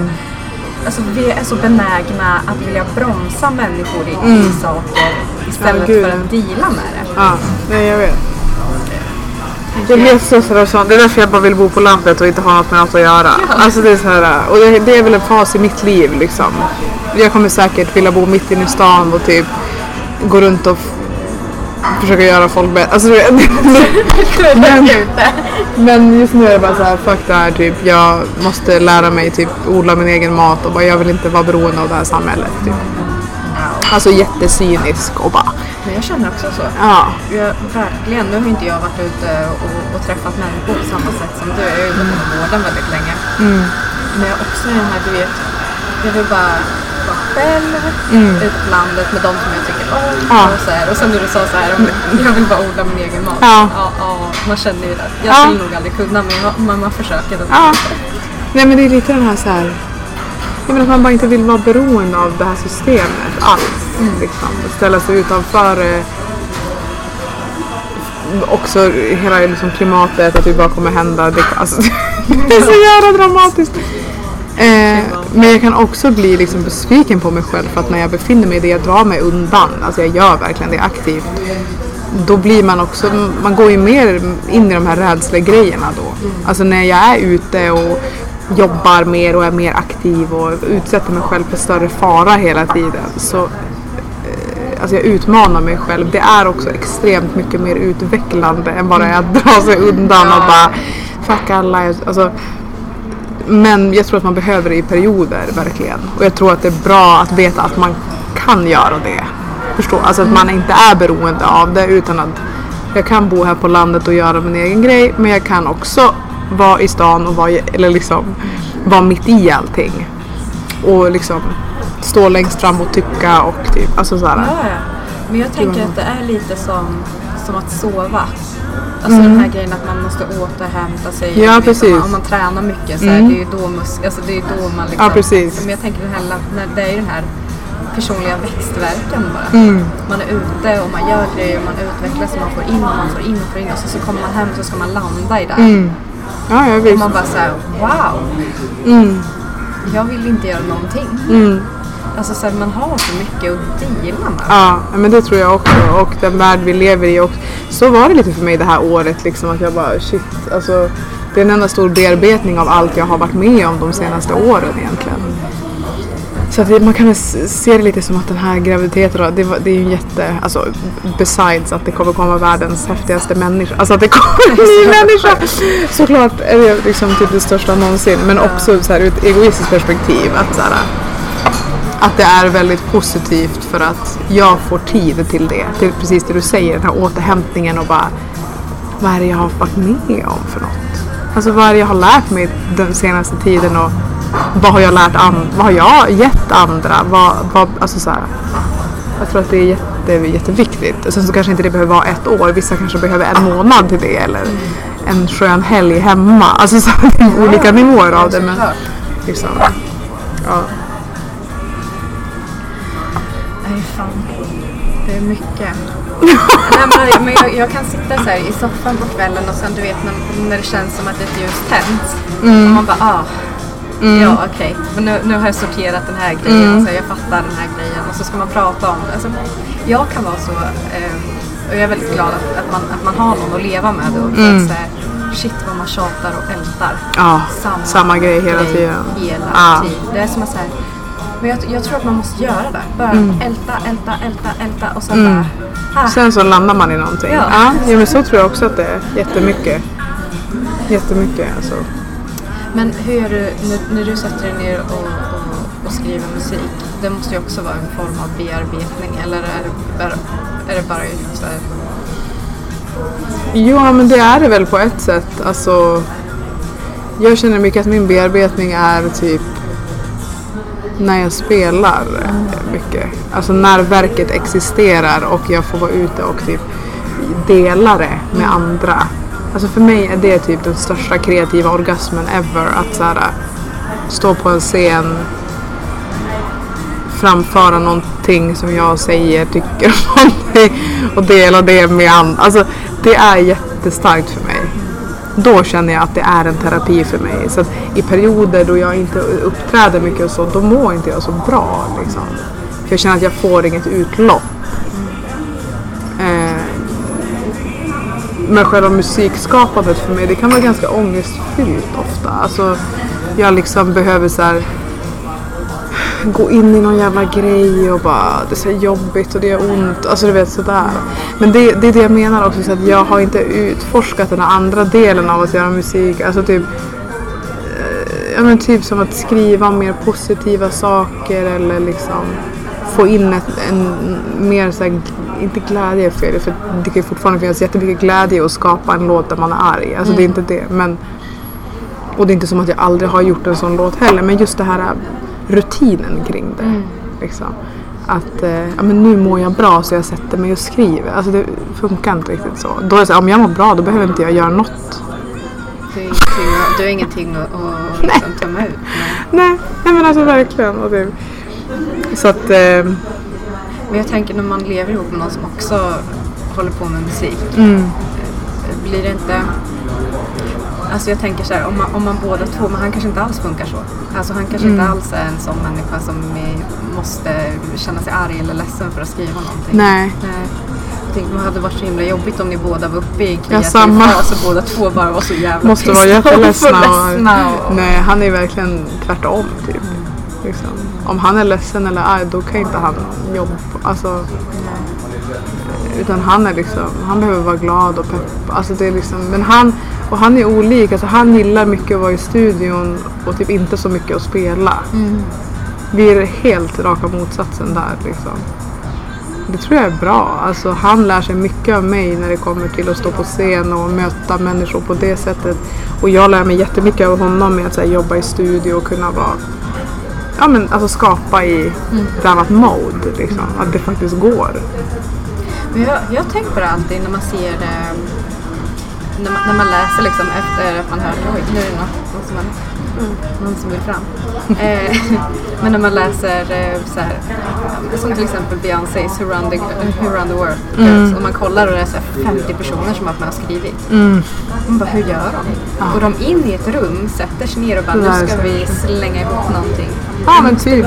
Det måste vara en så svår grej att sitta och skriva grejer ihop med många andra människor. Jag tror inte det är så svårt. Det är mer ganska jävla konstigt. Alltså det är så här, folk, de slänger ihop så här, hur många låtskrivare som är, så sitter de och har någon liten session och bara, den här raden, den tar vi. Och bara den här lilla melodislingan. Så bara slänger de ihop de bästa förslagen. Kanske och så ger de det till Beyoncé och så bara, här, gör det här. Och så säger hon, ja men jag vill addera det här. Typ, det är min grej. Så bara, ja men fett. Och så har de en världshit. Liksom. Har du jobbat så? Nej gud. Alltså, men det finns ju också någon så här, inom hiphop så vi har ju någon så här sjuk spärr när det kommer till stolthet i att skriva sina egna texter och typ att man aldrig skulle ha någon annan som gör det. Alltså det där håller ju på att luckras upp lite också. Tog ganska lång tid innan man fick veta att typ Jay-Z hade massa låtskrivare och Drake och Kanye. Och, alltså, Drake visste man väl typ? Jo, men jag tänker att det tog väldigt lång tid innan det ens fick sägas i jämförelse med hur länge vi har vetat att popmusiker använder låtskrivare. Alltså, får man inte säga det? Nej, men jag typ tänker att alla vissar går ju alltså, ut på typ att inte, ja. bärsa folk som inte har skrivit Nej, men, så att, men nu börjar det vara ändå lite så här, gud vad patetiskt med vi som sitter och typ försöker göra hela våra skivor själva. Det finns inte en jävla artist som gör det. Men så sitter man där i flera år och bara sliter sig i håret och skriver allt själv. Och det är så här, man får nog släppa lite på den där stolthetsgrejen om man ska vara en aktuell artist som släpper musik mycket. Och då är det så här, man behöver hjälp på samma sätt som att man behöver hjälp med att sätta upp en turné eller göra ett PR-jobb eller vad fan som helst. Att så här, det finns, en av mina senaste låtar som jag sett, det var faktiskt ett samarbete med en av mina kompisar som också så här, du vet, jag peppad på att prova skriva åt andra, och han är också egen artist, men så här, då var det mer att han hade en idé, han hade ett beat och bara, men jag tycker du borde skriva om det här på det här beatet. Det borde låta så här typ. Och så fick jag fylla det med mina ord, men det var hans idé. Alltså, och det var ett jättekul samarbete. Och då kändes det att det här skulle jag gärna vilja göra typ på en hel skiva. Alltså, fan vad fett typ. Så jag tänker att det finns olika nivåer av låtskriveri också, hur folk jobbar liksom. Och vissa kanske tar in någon som skriver en hel refräng men de sjunger den själv, eller och vissa har någon som har skrivit all text. Jag tänker det är jätteolika. Jag tror att man är så principfast där att man ska göra allt arbete själv. Men samtidigt så finns det ju så här, även om du är skitbra på att skriva musik, och jag menar, så är du alltså en fantastisk artist. Alltså så här uppträdande mässigt, du kan ju ta en scen liksom. Så jag tänker, det finns ju folk som inte kan göra men som kan skriva. Och då är det så här, fan vad synd att inte de människorna kan få jobba tillsammans. Jag vet, det där är så sjukt. Jag tänker, jag har uppfattat att du också gillar Cardi B. Ja. Jag också älskar. Men så här, jag kan säga, jag blev så här lite besviken första gången jag hörde att hon inte skrev sin egen musik. Vad, det har inte jag ens hört. Nej, jag bara förstörde det. Men är du helt säker på det här? Ja. Alltså att hon skriver ett enda ord själv? Det kanske hon gör, skriver ett. För det tror jag faktiskt att hon gör. Jag hoppas ju det, för jag tycker att för att så bra är inte hennes texter. Alltså förlåt, men alltså så bra är de inte att typ hon har den sjukaste låtskrivaren som skriver, då borde det ha varit bättre. Om du fattar. Jag tror att hon inte skriver majoriteten av sina grejer. Men tror du inte att folk skriver hennes, alltså de gör verkligen hela låtarna, men att hon ändå det hon rappar är ändå kanske ganska mycket hennes ord typ. Men inte alla, nu menar jag typ så alla refränger och liksom alla melodier och allting är någon annan som har gjort det typ. Jag vet inte, alltså så här, det här är också en grej, så jag kan inte säga 100%, men det som har framgått mycket i många diskussioner är att hon inte gör det, och det har ju varit alltså det är så töntigt att jag sitter och kollar på det, men nej, det har ju varit värsta grejen mellan Cardi B och Nicki Minaj. Jo, hela den grejen, och då har väl Nicki Minaj varit typ pissed off på att man har typ tillverkat Cardi B, skrivit hennes musik och sen försökt ersätta henne med den grejen. Så det har varit den, men som sagt, men det där är också så jävla show. Alltså det är så här, ja men alltså obs, även om det är sant att hon har massa låtskrivare, så är det ja, men det har också varenda annan stor artist har exakt, det. Så det spelar egentligen ingen roll, och det har Nicki Minaj också garanterat. Och bara för att hon har grindat längre, Nicki Minaj, det där är inte deras fel. Det här är också en del av strukturen där det finns bara plats för en kvinna. Varför skulle det inte finnas plats för två kvinnor som har lite samma vibe? Det är skittråkigt, för att om man kollar... Varför ska de beefa? Det är så jävla patetiskt. Ja, jag vet. Och det tycker jag är så soft med kulturen här. Som du har väldigt mycket bidragit till, att ni har gått ihop mycket. Alltså att man gör grejer tillsammans. Det vet jag faktiskt för många år sedan, eller där när vi startade Fantastic och typ släppte, du vet, så här gemensamma låtar och grejer, att folk bara, alltså vi var i Sydafrika och gjorde ett projekt med en massa sydafrikanska artister, och de var så helt chockade hur vi hade lyckats få så många tjejer på samma låt. Alltså det var helt sjukt, för vi hade aldrig kunnat göra det här. Det hade aldrig gått. Och där har vi också mycket att göra med sådär. Den kommer från det gettot och den hooden och alltså deras papper har skjutit varandra och typ det går, alltså du vet, det är helt andra saker som står i vägen, men fortfarande bara så här, alltså förstå, det är så så annorlunda. Och det faktiskt tycker jag också är jävligt fett med Sverige. Att det har... Men det, jag vet inte. Alltså, det är också saker som kommer... Jag kan ju vara lite så bitter över hur musikbranschen är nu. Att det, så här, det var ett tag där, typ 2014, det var jävligt nice vibe i musikbranschen tycker jag. Alltså det var så här, mycket brudar, många brydde sig om att lyfta tjejer, kvotera in kvinnor till grejer. Nu är det lite så här, det är lite samma skit igen. Alltså faktiskt, tycker jag. Och det är liksom, någon kanske har anställt lite mer kvinnor på någon bokningsbolag, men knappt det. Typ. Alltså så här. Men, och också lite, vad hände med alla tjejer som gjorde musik? Vart är de? Så, varför? Speciellt, jag tänker, nu är det väl en ganska ny generation som kommer upp och gör liksom pop-soul. Men jag tänker på alla som håller på med hiphop. Det är inte så det kryllar ju inte det där. Alltså nu, och det gör ju det, men det gör inte det liksom i rampljuset. Typ. Det är bara det jag pratar om. Och det tänker jag har så mycket att göra med vad man orkar highlighta och men vad folk highlightar och vad folk... Och det går lite i trender, det är det jag menar. Alltså det är jävligt trendkänsligt här, alltså musikbranschen, det är liksom jävligt. Ja, alla ska dropp och göra ja. Nej men liksom, alltså det är så Stockholm sätter mycket trend och liksom bestämmer vad folk ska lyssna på och vad folk sådär. Jag tror Spotify har haft ganska mycket med det att göra också. Absolut, de har ett jättestort ansvar. Wow, det är så att du får klara listor levererade. Bara det här tycker du om. Man bara okej, det här tycker jag om. Det är helt jävla sjukt alltså, det är helt sjukt. Det skulle man ju säkert kunna syna, gå ganska djupt på liksom. Jag har ingen direkt så uppfattning, men hur de jobbar och hur de tänker med vad de highlightar på sina sidor och hur mycket av det som är kvinnor och inte bara så här, men vad bra, nu har vi gjort en playlist med tjejer som rappar. Alltså du vet, det finns en så här girls in hiphop. Typ. Man bara, men du vet.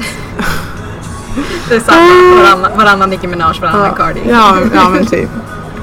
Nej, jag vill bara säga det innan vi fortsätter att prata om något annat, men det jag skulle säga var när jag sa att jag var så här, först besviken över att Cardi inte var så här, du vet, om jag älskar, du vet, hon latina, man har den där grejen, man bara att sen när man liksom så här, fast det är ju fet musik. Den är ju härlig, och det är fortfarande hon. Alltså den hade inte varit det där om det inte var hon. Nej, exakt. Så det spelar ingen roll egentligen. Det är där jag menar så här, varför kan ingen, alltså så här, hon är ju en grym artist och kan ta en scen och vara liksom så här, varför kan inte någon annans talang få benefit ifrån hennes talang? Det är så en sån grej som är så här, varför ska det vara så smutsigt och fult liksom? Nej men så Drake han har väl aldrig fått så här mycket skit för att han typ inte skulle ha skrivit, och där tror man inte ens på det. Om det bara nej men det är klart han har skrivit, så bara nej han har inte det, så bara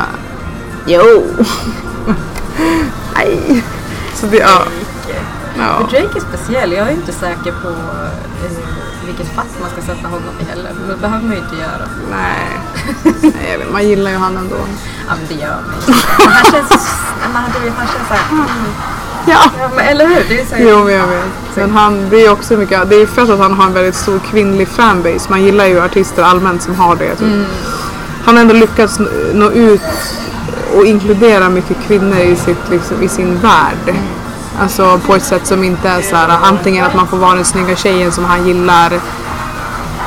Alltså förstår, alltså utan man har kunnat ha ett eget liv i hans musik. Och det är ganska rare. Alltså de flesta hiphopartisterna också, då är det så här, det finns ett sätt att prata om en kvinna på det sättet. Alltså, och jag kan lyssna på sån hiphop också, men det är så här, jag känner inte direkt att jag får ta så mycket plats i den världen. Liksom. Nej, jag fattar. Är det någon som du tycker, alltså har du någon som du tycker skriver den bästa musiken? Har du någon, eller är det också så här perioder? Nej men jag är ganska, alltså så här, jag har mina artister som jag gillar, alltså typ så här, du vet Monica Zetterlund och Ted Gärdestad, alltså så här, gamla, du vet, som man gillar så här jättemycket och verkligen alltid lyssnar på. Och sen så och utöver det så kommer det ju nya hela tiden tycker jag, som man blir så jättefascinerad av och bara wow, och sen så kommer det något nytt då. Men just det där som alltid finns ändå. Så här, gamla idoler som är en del av ens identitet också liksom. Verkligen. Wow, alltså det är ju ändå en grej som man så här önskar att man kunde. Alltså så här, sjunga eller rappa eller du vet så här. Men jag har ju också så här den mjäkigaste rösten utav rösterna. nej men det är så, alltså det är inte så här.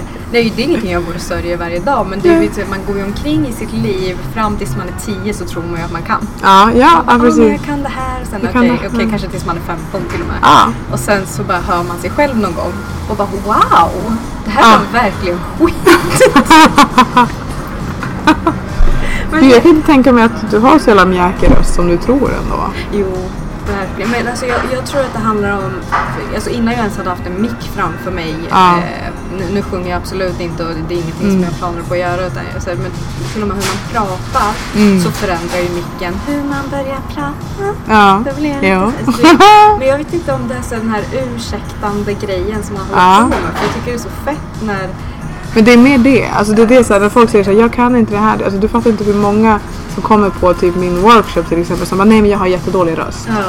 Och sen så gör vi 3-4 övningar och så bara, du har inte alls jättedålig röst. Du har världens bästa röst. Men typ, du bara vet inte hur du ska använda den. För att ofta är det är ofta väldigt, det du säger, det är kopplat till de här rädslorna. Och bara, nej men inte ska väl jag. Och typ, jag ska inte tro något om mig själv och allt där.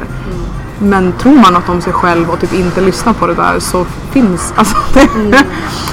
Alltså så att, det är nog bara det, typ hur man använder musklerna i sin hals, helt seriöst.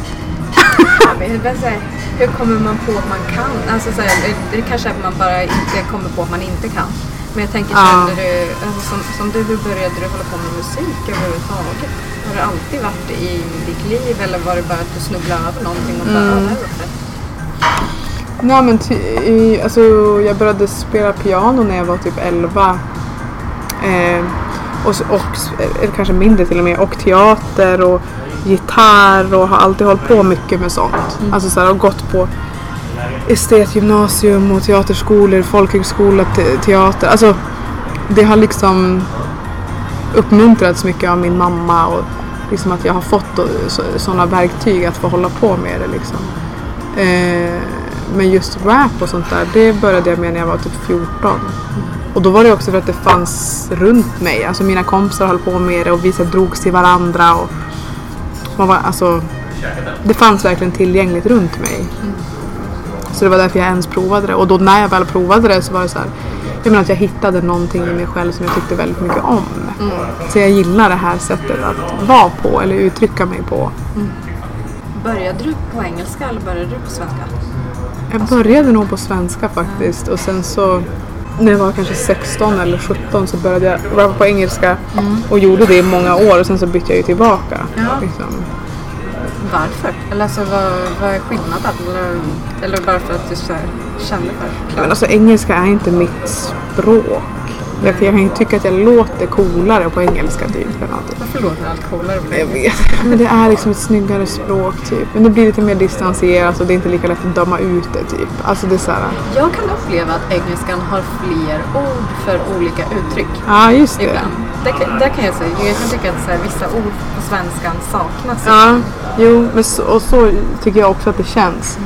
Och många av de engelska orden, de är rundare, de är mjuka, det är lite lättare, alltså det är ett mer musikaliskt språk typ.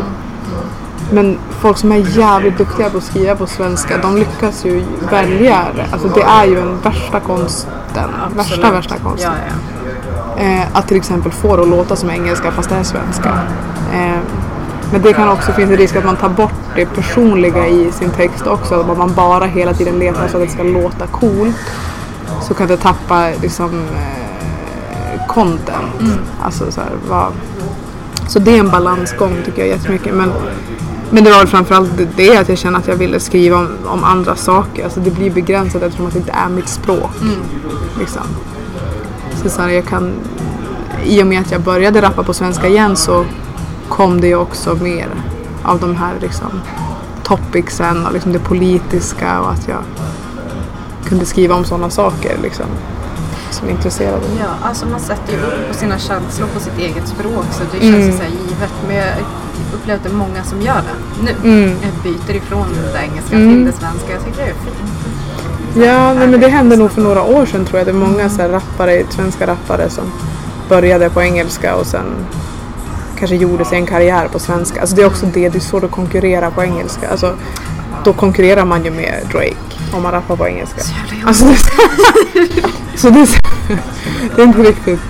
Det är ganska skönt. Det är lättare att bli lite unik liksom. Och ha sitt egna och sina egna slang och så här. Liksom. Kör du inte slang? Nej men slang, alltså slang. Alltså, jag med olika uttryck. Jag måste ha egna ord för grejer typ bara. Men för jag tycker du skriver att du skriver väldigt snyggt. Alltså sen när man lyssnar på det så tycker jag att du berättar väldigt snyggt. Det är inte så här, det måste rimma, det ska sluta alltså, på samma hela tiden. Det ska liksom så här, jag gillar det, jag uppskattar när det är liksom den här lilla historien i musiken och man inte hänger upp, för där kan jag störa mig på när man måste lägga rim hela tiden. Så det blir så här, wow, du ville verkligen säga det här ordet. Nej just det. Nej det måste, nej men precis, nej. Men och det tror jag, det kan också vara kul. Alltså det kan också vara kul att skriva sådana verser. Jag tror inte jag har släppt så mycket sån musik. Alltså så här, det jag har släppt har kanske mer varit så. Alltså där det viktigaste har varit vad jag berättar typ. Men jag tycker också att det är svinkul att skriva verser som bara där man flowar och rimmar. Men det är svårt. Alltså precis som du säger, för då är det lätt att det blir bara att man rimmar och typ det är kul. Och det tappar lite content. Men alltså det finns en charm med det också. Kanske det du ska göra nu. Ja, bara rimma. Det kallas för bullshit rap. Det är så här. Bara det. Jag kommer ägna mig åt. Ja men typ. Ja, varför inte? Ta ledigt. I alla fall ett tag liksom. Ja. Vad tycker lite Cardi. Vad tycker din son om att du rappar? Det måste ju få vara. Ja, nej, men han är ju jättestolt såklart. Alltså så här, men han kan ju ha svårt. När han var liten så tyckte han inte alls om musik typ alls. Alltså han kopplade nog mycket till att jag var borta typ och sånt där. Men sen så ju äldre han har blivit desto mer har han ju varit med på turné och liksom alla känner honom. Han är liksom, han har en sån tydlig roll i allting och han är själv så jävla musikaliskt börjar jag se nu. Alltså ju äldre han blir desto mer så här, wow, bara shit vilken röst han har och bara gud kan han har börjat spela gitarr. Alltså så jag tror för honom också att Erik gör musik. Han är ju tycker det är ju liksom älskar Eriks musik och vill vara med och alltså så här. Jag med, så jävla dansvänlig musik. Jag är så här, kör en liten köttfärssås och så står man och men nej, jag älskar det faktiskt. Ja, men så att och Elliot har ju så här. Elliot har ju fått vara mycket hans barometer så här, bara, Elliot tycker att det här är bra. Är det här en bra refräng bara? Nej. Och så Erik bara, fan det här fan är bra, jag ska fan göra om den. Alltså, bara, är det här bra? Bara, för man märker ju på barn direkt om de gillar det eller inte. Och gillar barn det, då är det ofta så här, då är det bra. Ja, men det är verkligen där, för att om du kollar på topplistorna och på det som flyger så är det ju vad ja, gud. Det är barn som streamar sönder det typ. Alltså, ja. Lite så. Jag har min dotter är 8 så de är lite samma ålder. Jag tycker det är så häftigt när du sa så här, men man börjar märka att han är musikalisk. Men jag tycker det är så fett när man har kommit till den åldern där man börjar se någonstans vem det blir. Liksom. Vem man är på väg att för det kan man ju tycka i början när de är så en månad. Man bara, nu ser jag, nu har du blivit en människa. Man bara, nej, det är typ 20 år kvar. Jag kan höra mig själv prata om en 4-åring som är väldigt smart och han har ett bra uttryck. Petter bara, han är 4. Han använder sig av de orden han kan. Jag bara, vad menar du? Nej, men man är ju så himla inne i sitt barn och bara ser dem hela tiden och följer varenda liten grej. Så typ, man blir ju stokad när de så här, nu har de lärt sig liksom, inte vet jag, gå på toa. Och nu kan de titta nu kan de se längre än 10 cm. Alltså förstår du, alla små steg. Jag höll på med första leendet. Man bara, nej, det var inte första. Jo då, det så. Jag tror jag ringde runt och bara så här, Lia sa mamma och du vet så här. Så bara försöker man få henne efter och det var bara så här ren lyckoträff. Ja. Hon sa det ändå. Ja, det har hänt. Nej men verkligen. Och känner du dig taggad på så här bebislivet igen? Jo, men jag gör det, men det är också ganska läskigt. Alltså. Det var ju mycket lättare med första barnet för då visste man ingenting. Det är så jävla skillnad alltså. Ja, då visste man inte så att då var det bara att göra det typ. Ja. Nu är det så jag vet exakt hur jävla drygt det kommer vara. Ja. Eller inte vet jag, hon kanske är helt annorlunda det här barnet än vad Elliot var. Alltså, du vet att det är en hon? Ja. Jag vet att man inte ska lägga någon vikt vid det där överhuvudtaget. Jo, fan, det spelar tyvärr. Det spelar ändå roll liksom.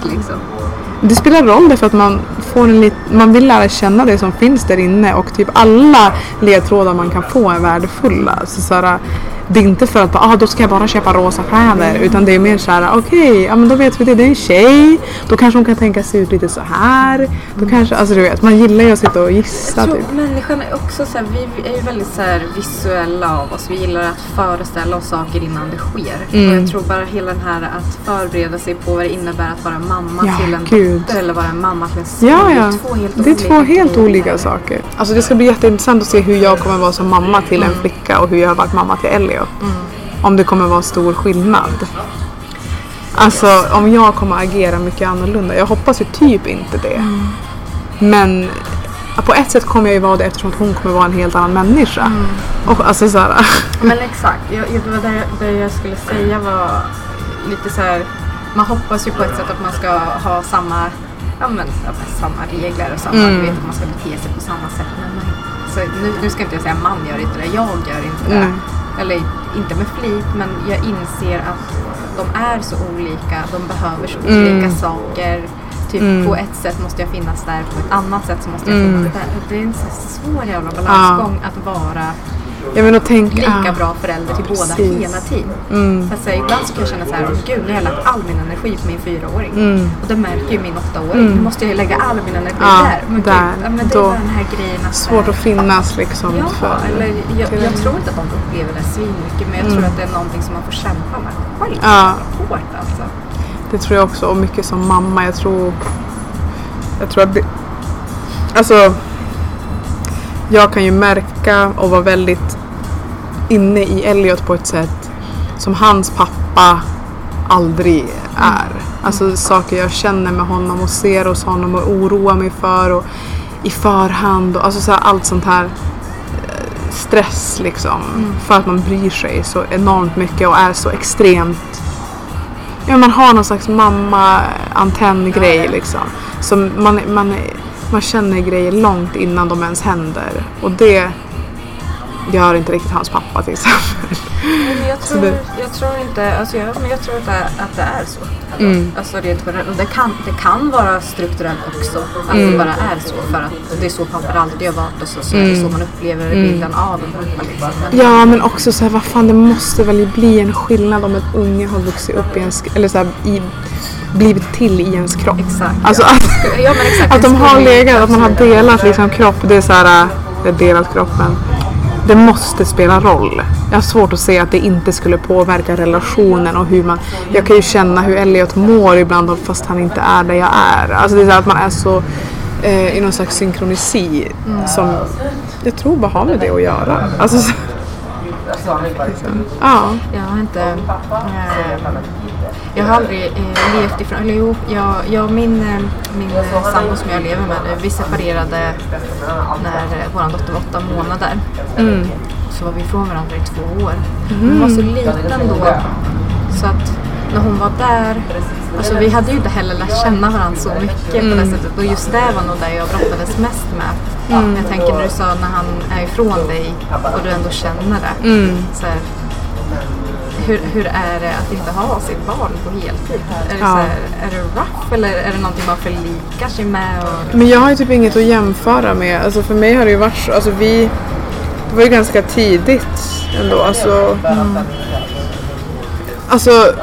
det har funkat väldigt bra för mig eftersom med det liv jag har levt liksom, och det jobb jag har och varannan vecka har jag kunnat turnera mycket och jobba jättemycket och varannan vecka vara jättemycket med honom och koncentrera. Alltså så det har ju varit ganska bra, men nu tycker jag att det är väldigt jobbigt. Ju äldre han blir det, för att han har mycket större behov av liksom sitt hem och vara på en plats. Han vill inte hålla på längre, hoppa fram och tillbaka, så han börjar liksom uttrycka det. Så att, och då måste vi ta ställning och bara shit, men han kanske behöver bo på ett ställe. Alltså, så här, för att man måste ju vara så någonstans så är man ju så egoistisk själv. Ja, också. det är Och också bara, liksom. det är det enda det handlar om egentligen. Ja. Att man är så låst vid att säga, men hur ska jag klara mig? Men nu, jag har inte haft möjlighet förut i mitt liv för att jag har verkligen bott själv och levt själv och haft egen ekonomi och så allt möjligt. Så att, men nu när jag och Erik lever tillsammans och ska ha ett barn och liksom göra hela den här familjegrejen, då finns det en möjlighet. Elliot kan ju bo hemma med oss på heltid. Och det är klart att vi kommer ju vara ute och turnera tillsammans och säkert ha med det här barnet, så är det att alla får väl bara vara med. Alltså det är så, ja, liksom. Men nej, men det är faktiskt en stor utmaning som jag ser så hur ska det bli? Hur ska det vara att ha barn på heltid, undrar jag. Wow. Jag vet inte riktigt hur man får ihop det egentligen. Nej. Men just för relationen, för att jag har ju haft Erik, han har ju varit i många år något som jag har haft för mig, bara mig. Alltså det har ju varit en del av inte, alltså när vi träffade varandra i början så var jag ju bara med honom varannan vecka när jag inte hade barn. Och sen så efter kanske 1,5 år så började han bli en större del av Elliot. Nu är han ju liksom absolut. Nu är han där. Ja, gud. Alltså det är ju som hans extra pappa. Och de har världens bästa relation. Men innan det blev så var ju Erik liksom min pojkvän. Någonting som jag gjorde utöver min mammatid. Liksom. Och nu ska det liksom lite tas ifrån. Och nu ska jag vara mamma och hans kvinna, men också mamma till hans barn. Alltså du vet, det suddas ut det där lite grann. Så det finns ju också en oro typ att så här, att det ska förändras. Ja, men precis. Förändring är ju svinläskigt. Ja. Det är ju det värsta. Ja, men det är det. Det är hemskt. Bara grejen att välja en annan grej på menyn. Det här är ju en större grej liksom. Ja. Jag är ganska konservativ med sånt där. Alltså du vet. Jag äter samma frukost varje dag. Jag är så här, gillar vissa rutiner, vissa grejer gillar jag. Alltså såhär, har jag ätit något på ett café, då ska jag alltid äta det typ. Exakt så är man. Det känns oskönt. Jag har jag har marknadsfört det som en intervjupodd. Ja. Men det har mer blivit en samtalspodd. Ja, det är så jävla nice tycker jag. Jag tycker det är mycket härligare. Ja. Så... Inte så här bara, nu ska jag... Nej, det blir så tråkigt tycker jag. Och bara så här, för mig men det är tråkigt att lyssna på det jag också. Ja, men också så här för att en intervjupodd, då kan du ju lyssna på en intervju med en person och sen kan du ju lyssna på nästa intervju med den personen så känns det som att det är samma. Ja men exakt. Med olika människor som intervjuar och de som intervjuar skiter mig i. Det är också väldigt lätt när man är en person som blir, som du frågade mig i början, så här, har du gjort mycket på, alltså man har blivit intervjuad så många gånger så att man har också en persona, alltså hur man är när man blir intervjuad. Så att de bästa journalisterna är ju de som lyckas ta en ur det och bara nej, jag bryr mig inte om den rollen du brukar ha, utan jag vill veta det här. Eller alltså att man, att man kan ha mer i ett samtal än. För annars blir det inte bara den som intervjuar fel heller. Alltså att de ställer samma frågor. Det har att göra med vad man gör på rutin. Men typ, alltså man fattar ju typ så här världsartister som gör 20 intervjuer om dagen. Så här. Om man ska överleva det, då måste man göra det på rutin. Alltså, då är det bara, ja, då kör vi. Rabbla, typ. Nej, vi pratade ju om det här med att jag tyckte att det var lite läskigt med förändring och nya. Det kommer också komma en bebis liksom. Det måste ju också vara en helt ny grej att då din partner ska bli pappa. Bara en sån grej också så här. Det är ju inte bara du som ska bli mamma igen utan din partner ska få en helt ny. Men det ser jag väldigt mycket fram emot faktiskt, att se honom som pappa. Alltså jag tror att vi är ju så liksom fjantigt kära i varandra. Alltså det finns ju, vi skrattar åt det typ varje dag för att vi ändå varit tillsammans sedan länge, men det finns liksom ingen gräns för hur vi kan inte vara ifrån. Nu är jag ifrån honom, jag tycker det är jobbigt. Han skickar sms och bara vart är, alltså vi kan inte vara ifrån. Så det är så här, det är så stor så här grej och typ världens finaste grej att få se honom bli pappa. Och till mitt barn. Ja, alltså det är ju så fint att det är ditt barn han blir pappa till, tänker jag. Ja, nej men åh gud vad hemskt.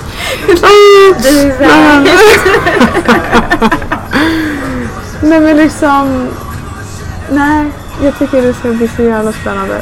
Men då är det mer precis, och då rädslan i det då, att våran relation för det, hur blir den, och eftersom att jag också har erfarenhet av att separera när man skaffar barn men å andra sidan så här, vi har varit tillsammans mycket längre än vad jag och Elias pappa hade. Jag är mycket äldre, alltså jag är liksom 10 år äldre. Jag var liksom 20-21 när jag fick Elliot. Det är en jävligt stor skillnad på att vara 31. Jag var 20 också när jag fick min första. Det är en stor skillnad. Det är, Och var du typ 30 när du fick ditt andra barn? Nej, jag är faktiskt inte 30 än. Nej, okej, förlåt. Nej, det är inget bra. 25 var jag när jag fick min andra. Nej, men det är helt okej. Det är ju lite svårt, alltså jag är 28, det hade jag kunnat. Du ser inte gammal ut. Det var inte. Folk som är 30 brukar inte se så gamla ut. Inte idag. Nej. Inte idag. Det är en så skillnad på att se så här bilder på sin gamla mor. Jag vet! Man bara wow, hon såg ut som hon var. Det var jag vet. Det där är så jävla... Men det kanske har mer att göra med vem man själv typ är. Alltså förstår du? Alltså att man... Alltså min mamma kanske såg ut på ett sätt när hon var 30, men hon hade en viss klädstil som gjorde att hon såg, alltså inte vet jag. Alltså, förmodligen. Hår och allting. Ja, men det också. Frisyren och allt. Hur kan min mormor ha varit liksom 70 så länge? Ja. Ja. Det är också en grej så här. Man ska bli gammal. Ja. Det är ganska, jag kan ju som sagt jag har ganska stor längtan efter sånt. Så jag vill bara att allt ska lugna sig. Alltså du vet, jag orkar liksom inte. Mitt ultimata hade ju varit att så här, jag bara återigen bara så här, strosa runt på någon bondgård och typ ta hand om någon djur och bara vara äldre, sitta med Erik, kan han lösa sina korsord och jag kan baka någon kaka. Alltså du vet, jag vill inte göra så mycket liksom. Alltså, jag längtar jättemycket till att vi får vara pensionärer. Alltså vi mår som bäst när vi typ har semester och bara så inte gör ett skit. Vilket är typ ganska ofta. Man kan tro att vi gör jättemycket, men det gör vi inte. Nej, jo, det gör vi också, men i perioder gör vi inte ett skit. Och då är allt så jävla bra i livet typ. Men det kanske är så jävla bra i livet för att vi också har det andra. Så det är det. Förmodligen så kommer det inte vara lika nice att vara pensionär och sitta där och inte ha något att göra. Jag undrar det, alltså jag tänker det finns så mycket bra serier nu, det kommer säkert komma fler. Jag tror det är så jävla fett. Jo, men det ska jag säga, nu har jag varit hemma ganska mycket i flera månader och typ såhär, man fucking tröttnar på det. Alltså man tröttnar på det. Det är de här jävla serierna, nu ska jag lägga mig ner här i soffan. Alltså du vet, man blir... Jag har blivit så jävla seriejunkie på ett annat sätt. Jag var hemma... Min son börjar gå på förskolan nu. Precis, så han blev 4 i förrgår. Okay. Så här, man har blivit så hemma. Alltså hela tiden man blir så bekväm. Och du vet, så jag vet inte, jag tror aldrig så idag är nog första gången den veckan jag har på mig alltså kläder. Ja, men så här vanliga kläder. Ja, men kläder som man kan gå ut i. Ja, alltså, bara jag fattar vad du menar. Det är samma sak också, typ man har sitt hår på ett... Alltså du vet, jag har inte ens orkat sminka mig idag riktigt så här. Jag bara, men alltså man är så van... Det är ju också, okej, det är som en helt annan diskussion, men man blir så less på att se sig själv på ett visst sätt. Du vet, man har håret på, men så här brukar inte jag ser inte jag roligare ut än det här. Men också så här, det här är den jag är nu. Ja, exakt, ja. För annars, om man är ute mycket och gör grejer och rör sig och sen så är man hemma ibland, då blir det som ett lyx. Att få ha håret på ett visst sätt och ha de här mjukiskläderna, då bara, åh gud vad härligt, typ. Men när det blir för mycket då det blir inte en lyx liksom. Det blir bara dekadent. Ja, det är bara vem man är nu. Ja, precis. Gå ner sig helt. Alltså inte bara utseendemässigt men bara överhuvudtaget. Alltså, man börjar göra ljud istället för att yttra ord. Man bara... Ja men liksom. Ja men typ. Jag vill typ såhär, vad ska du göra nu? Men jag vet vad du ska göra nu. Vad ska jag göra? Jag ska åka och hämta min barn, visst det? Ja, exakt. Eller vad menar du? Vad ska jag göra sen? Nu. Nej men vad händer? Jag bara, jag lever i nuet. Ja, så himla go with the flow. Är det en go with the flow människa eller är du egentligen väldigt... Nej, men faktiskt ganska mycket både och alltså. Jag är jungfru och jag är väldigt mycket jungfru.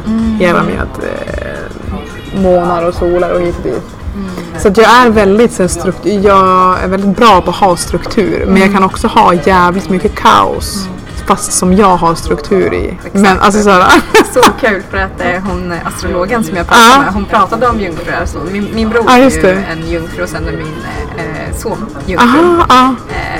Väldigt, väldigt mycket båda två också om man kollar i Och då sa hon det, hon bara, man ska alltså även om det är kaos runt en jungfru så måste man alltid veta att de har det koll. Finns. Ja, de har struktur. Vad är du? Jag är vattuman i solen. Och sen är jag skorpion i månen och sen så är jag kräfta i ascendenten. Så jag är väldigt utspridd. Jag vet, även fast jag fått en kartläsning så vet jag inte vem jag är. Vem du är. Du har identitetskris. Ja, exakt. Kanske landar någon gång. När jag tar 30 där, då kanske. Ja, precis. Får ses igen. Vad är din kille då? Han är skorpion. Okej. Jättemycket. Men går skorpioner och skorpioner bra ihop eller? Alltså jag vet inte, jag har hört. Jag tror att hon sa att antingen så går det jättebra ihop eller så det blir kaos. Exakt. Just det. Men vi träffade varandra nu 15. Så vi har ju lekt. Wow, gud exakt. Det är väldigt, eller det känns väldigt bra för han är ju också min bästa vän. Så där, jag tycker sånt där tycker jag är fint alltså. Ja, jag är så glad att vi tog det här uppehållet på 2 år. För att båda två, vi hade behövde det. Vi hade varit så här på varandra hela tiden och sen så när man är 20 och man får barn och sen så man inte vet. För det hände ju det här. Men typ han blev pappa så blev jag mamma så skulle vi vara på varandra och sen så är man 20 och man vill göra andra grejer. Ja, men så har ni bara varit med varandra också. Alltså, exakt. Så vi behövde verkligen så här, nej nu får vi liksom. Men gud vad fint att ni hittade tillbaka. Ja, jätte. Och så fick ni ett till barn. Ja, exakt. Några år efter vi hittade tillbaka. Så det var inte så vi blev ihop igen. Nej, men jag fattar. Men det låter ju jättehäftigt. Alltså det låter som en sån här kärlekshistoria som man vill göra en film om typ. Alltså den skulle vara en dålig film. Nej, men du vet så här, det finns ju någon film om det äldre paret som typ hittade varandra efter så här 50 år. Alltså de var ifrån varandra. De var tillsammans när de var unga och sen. Jag tänker på Notebook. Nej, men typ. Alltså det finns riktiga sådana historier liksom. Du menar på riktigt? Ja. Jag bara filmen. Ja, nej, det har hänt på riktigt. Jag tror det var en PT-dokumentär ganska nyss om dem och på SVT. Men ja, skitsamma. Så jävla fint i alla fall. Ja, jag tycker, men kärlek är ju så härligt. Ja, alltså. Men alltså jag är en sucker för, alltså jag är inte väldigt, alltså som säger, det är inte så att jag bara är så här, käkar kärleksserier eller kärleksfilmer. Men jag tycker att det är så fint. Alltså det kan vara så olika. Men jag är ganska lätt så, alltså, både jag och är ganska romantiska och typ, eller gillar liksom att bli fidade med sånt där. Alltså där måste jag ju, kan vi prata om det eller hinner vi det? Vadå? När du fria pratar. Ja! Alltså det var ju så fint. Alltså så här, hans reaktion. Ja, nej men gud. Ja, det var så fint. Hade du planerat det innan? Ja, gud. Ja. Länge? Alltså jag hade ju gjort de här ringarna, det tog ju lång tid. Alltså, nej men jag tänkte på det kanske 3-4 månader innan eller något. Det var i början faktiskt av Fatta-turnén som jag så här, fan jag ska nog. Alltså för det är en dröm jag har haft alltid, att jag vill bli friad till på scen. Alltså du vet, ända sedan jag var mindre. Och sen så bara, nej men vänta nu, om det här är min dröm, men då får liksom, då kan lika gärna jag uppfylla den. Alltså jag ska gå runt och vänta på att någon ska göra det. Plus att Erik, alltså han, även om han kanske säkert har tänkt 1000 gånger att jag ska fria, eller jag tror alltså det tar lång tid för han att våga en sån sak faktiskt. Så det och för mig kändes det väldigt självklart att göra det.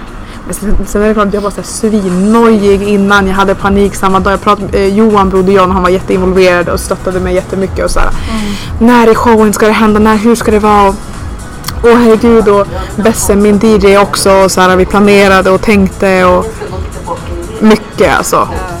Och bara inget kändes själv. Jag bara, det blir för corny. Det kommer inte bli bra. Liksom, det kommer sabba hela. För jag jobbar ju också arrangör av festen. Liksom, det är för fan en svinstor fest och massa artister och jättestor publik. Alltså, du vet, så det var ju mycket så här, kan jag vara så egoistisk att lägga in ett frieri här utan att det typ sabbar hela kväll. Alltså, och sen så förstod jag väldigt snabbt att det var raka motsats, att det blev väldigt, väldigt positivt.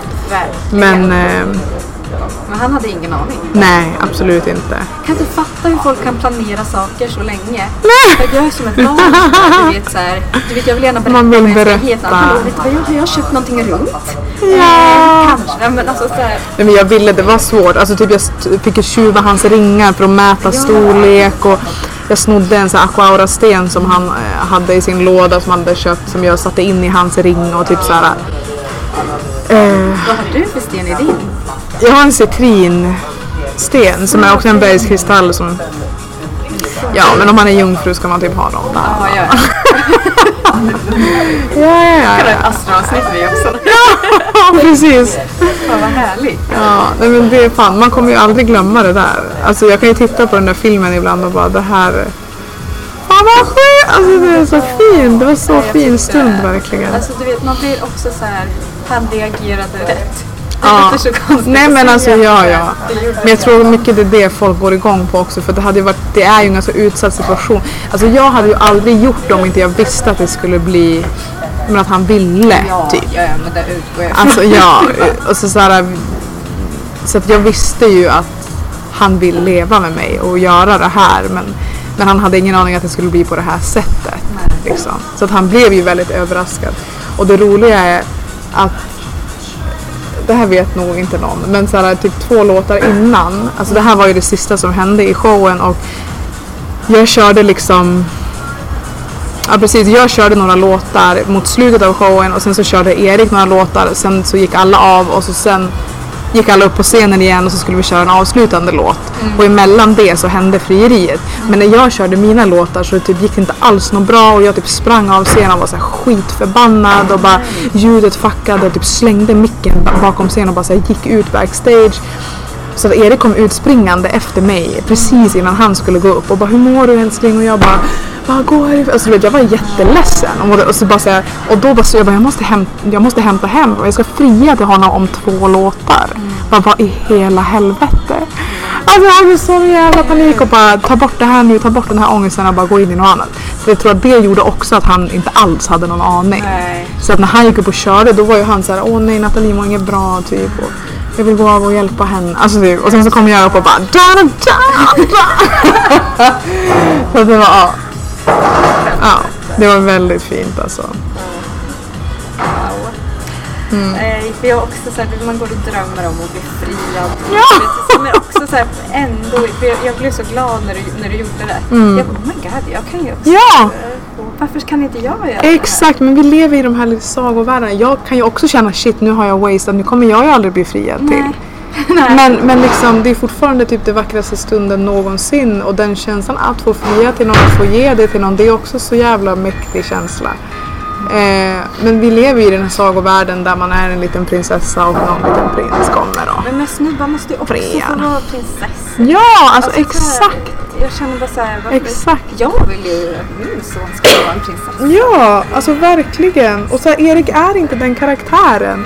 Han är inte, jag är mer riddaren på hästen. Och han är liksom prinsessan i Tor. Alltså faktiskt. Ja. Så det är liksom, det funkar bra för oss. Liksom. Det är väl också så fint, tänker jag, om man har en son också. Ja, för honom ja. Ja, men man förändrar ju... Också att det inte är något konstigt för han. Ja, man förändrar ju synen på, alltså så här, på hur ett förhållande ska se ut för din son. Alltså för så många också. Det är en så här fet grej. Det kanske är en grej som egentligen var för dig och för honom som har gjort grejer. Men det blev, liksom. Det tänkte jag absolut inte på då, men jag har förstått det efteråt också att det var en stor grej. Det måste ju vara fler som har sagt såhär, wow, nu får jag med. Ja men precis, att såhär, du som kvinna gjorde det, fan vad tung, alltså att den reaktionen verkligen har kommit. Så bara fan just det här är samma sak här, det här är också så jävla ovanligt typ. Ja. Det är så fett. Men nu ska du vara gravid. Nu ska jag vara gravid. Ja. Och så ska du göra bullshit rap. Ja, och så ska jag göra bullshit rap. Alltså det vore så jävla nice, men jag bara såhär började lägga upp massa såhär nonsens rap-verser typ. Kan du bara filma dig själv i bilen när du sitter och lägger? Ja men lite, alltså faktiskt har jag tänkt på det ganska mycket. Ja. Att det finns ju många så här konton som jag själv hänger på med bara så här brudar som inte är så här kända artister utan som bara rappar jävligt bra. Ja. Som lägger upp en fet vers om dagen typ. Ja. Och jag bara, fan vad det är typ det här jag borde göra när jag är mammaledig. Alltså du vet, sitta och amma och bara rappa någon vers. Alltså snälla. Så gärna! Jo, jag tror fan att jag ska göra det. Men jag borde typ starta ett Insta-konto då. Eller nej, jag gör det bara på min. Ja men gör det på din, det är bra. Man hittar dit. Ja. Ja, men det kommer jag göra. Så jag ska turnera med Erik och allt möjligt sånt där. Men det känns som det mest intressanta som kommer hända är väl nog den rappande, ammande mamman. Ja, det kommer ju bli en grej. Ja. Så kommer alla, du startar ju trender. Alla kommer sitta. Ja, men det är väl bra. Då kan man liksom det här med normalisera lite ammandet och allting också liksom. Hela den här grejen. Det där ska man säkert behöva möta nu också, att man inte kan amma bland folk och allting. Men det är så många fler som tar den striden än förut. Förut så har man bara flyttat på sig, men nu alltså, jag tycker det är någonting fett i en kvinna som sitter kvar ändå. Alltså så här. Ja, men jag har så svårt att fatta att det typ är att folk kan tycka, alltså du vet, att någon kan ha något att tycka om det. Jag tycker ja. Men alltså, du vet, så här, också så här, man har suttit och snackat om det här så mycket, men jag tycker bara att det är absurt att man ens ska så här, hur många gånger ska man behöva säga liksom, det är barn som äter, som du och jag äter. Som jag äter här nu, och det är mitt bröst. Och vilket de var gjorda till från början. Inte så här, visst, du kanske också kan få låna dem ibland, men nej, men det är så patetiskt. Nej, men det ska bli, jag ser fram emot att vara mamma 2018, för det var jävligt annorlunda 2009, alltså så här småbarnsmamma liksom. Och alla såna där konstiga grejer man, alltså se om det bara är för skillnad typ. Så det kanske jag skriver en bok om, jag återkommer. Snälla gör det, skriv en bok. Tackar, hej! Nathalie, för att du tack Alexandra, jättefint. Tack. Hej hej. Hur mycket älskade ni det här avsnittet? Vilken innerlig och cool kvinna Nathalie är. Jag är så tacksam över att jag fick den här stunden med henne. Och jag tror ändå att vi alla har lite CLEO i oss. Vi måste bara våga släppa fram henne ibland. Kvintervju har en Instagram som heter Kvinstagram. Där kan du ta del av material som vi har pratat om i podden och ge feedback. Glöm inte att prenumerera och recensera när du lyssnar på podcasten. Då blir jag glad. Jag är inte PK, jag är inte påläst, jag bara känsla. Taggar ner för fan, yo du hörde att jag skämtar. Hatar på stilen när du placerar mig i fack. Jag är fast och min musik har plötsligt blivit en last. Så jävla kast, fånga ditt ord och fast jag inte vill alls. Korten på mitt bord och nu granskar ni allt. Jag kände för att snacka lite skit, droppa bars över och beat, skita i med flit varje stund. Nu är jag bunden till massa trubbel. Tappa hypen på kuppen och viben och lusten i Sverige jämställd. Brorsan jag tror inte det, för jag blir granskad uppifrån och ner där jag står på scen. Hon är feminist, hon borde vara si eller så. Hon är ju morsa, hon borde vara si eller så. Du sätter mig i fack, det är inte mitt problem om du blir besviken. Jag kommer aldrig följa regler och rutiner så. Jag säger bara saker som de är. Taggen är syrran för det är inte mitt problem. Jag säger bara saker som de är. Så taggen är brorsan för det är inte mitt problem. Så tagga ner, tagga ner, tagga ner, tagga ner, tagga ner, tagga ner det själv. De borde veta mycket bättre. Sätt inte CLEO i fack.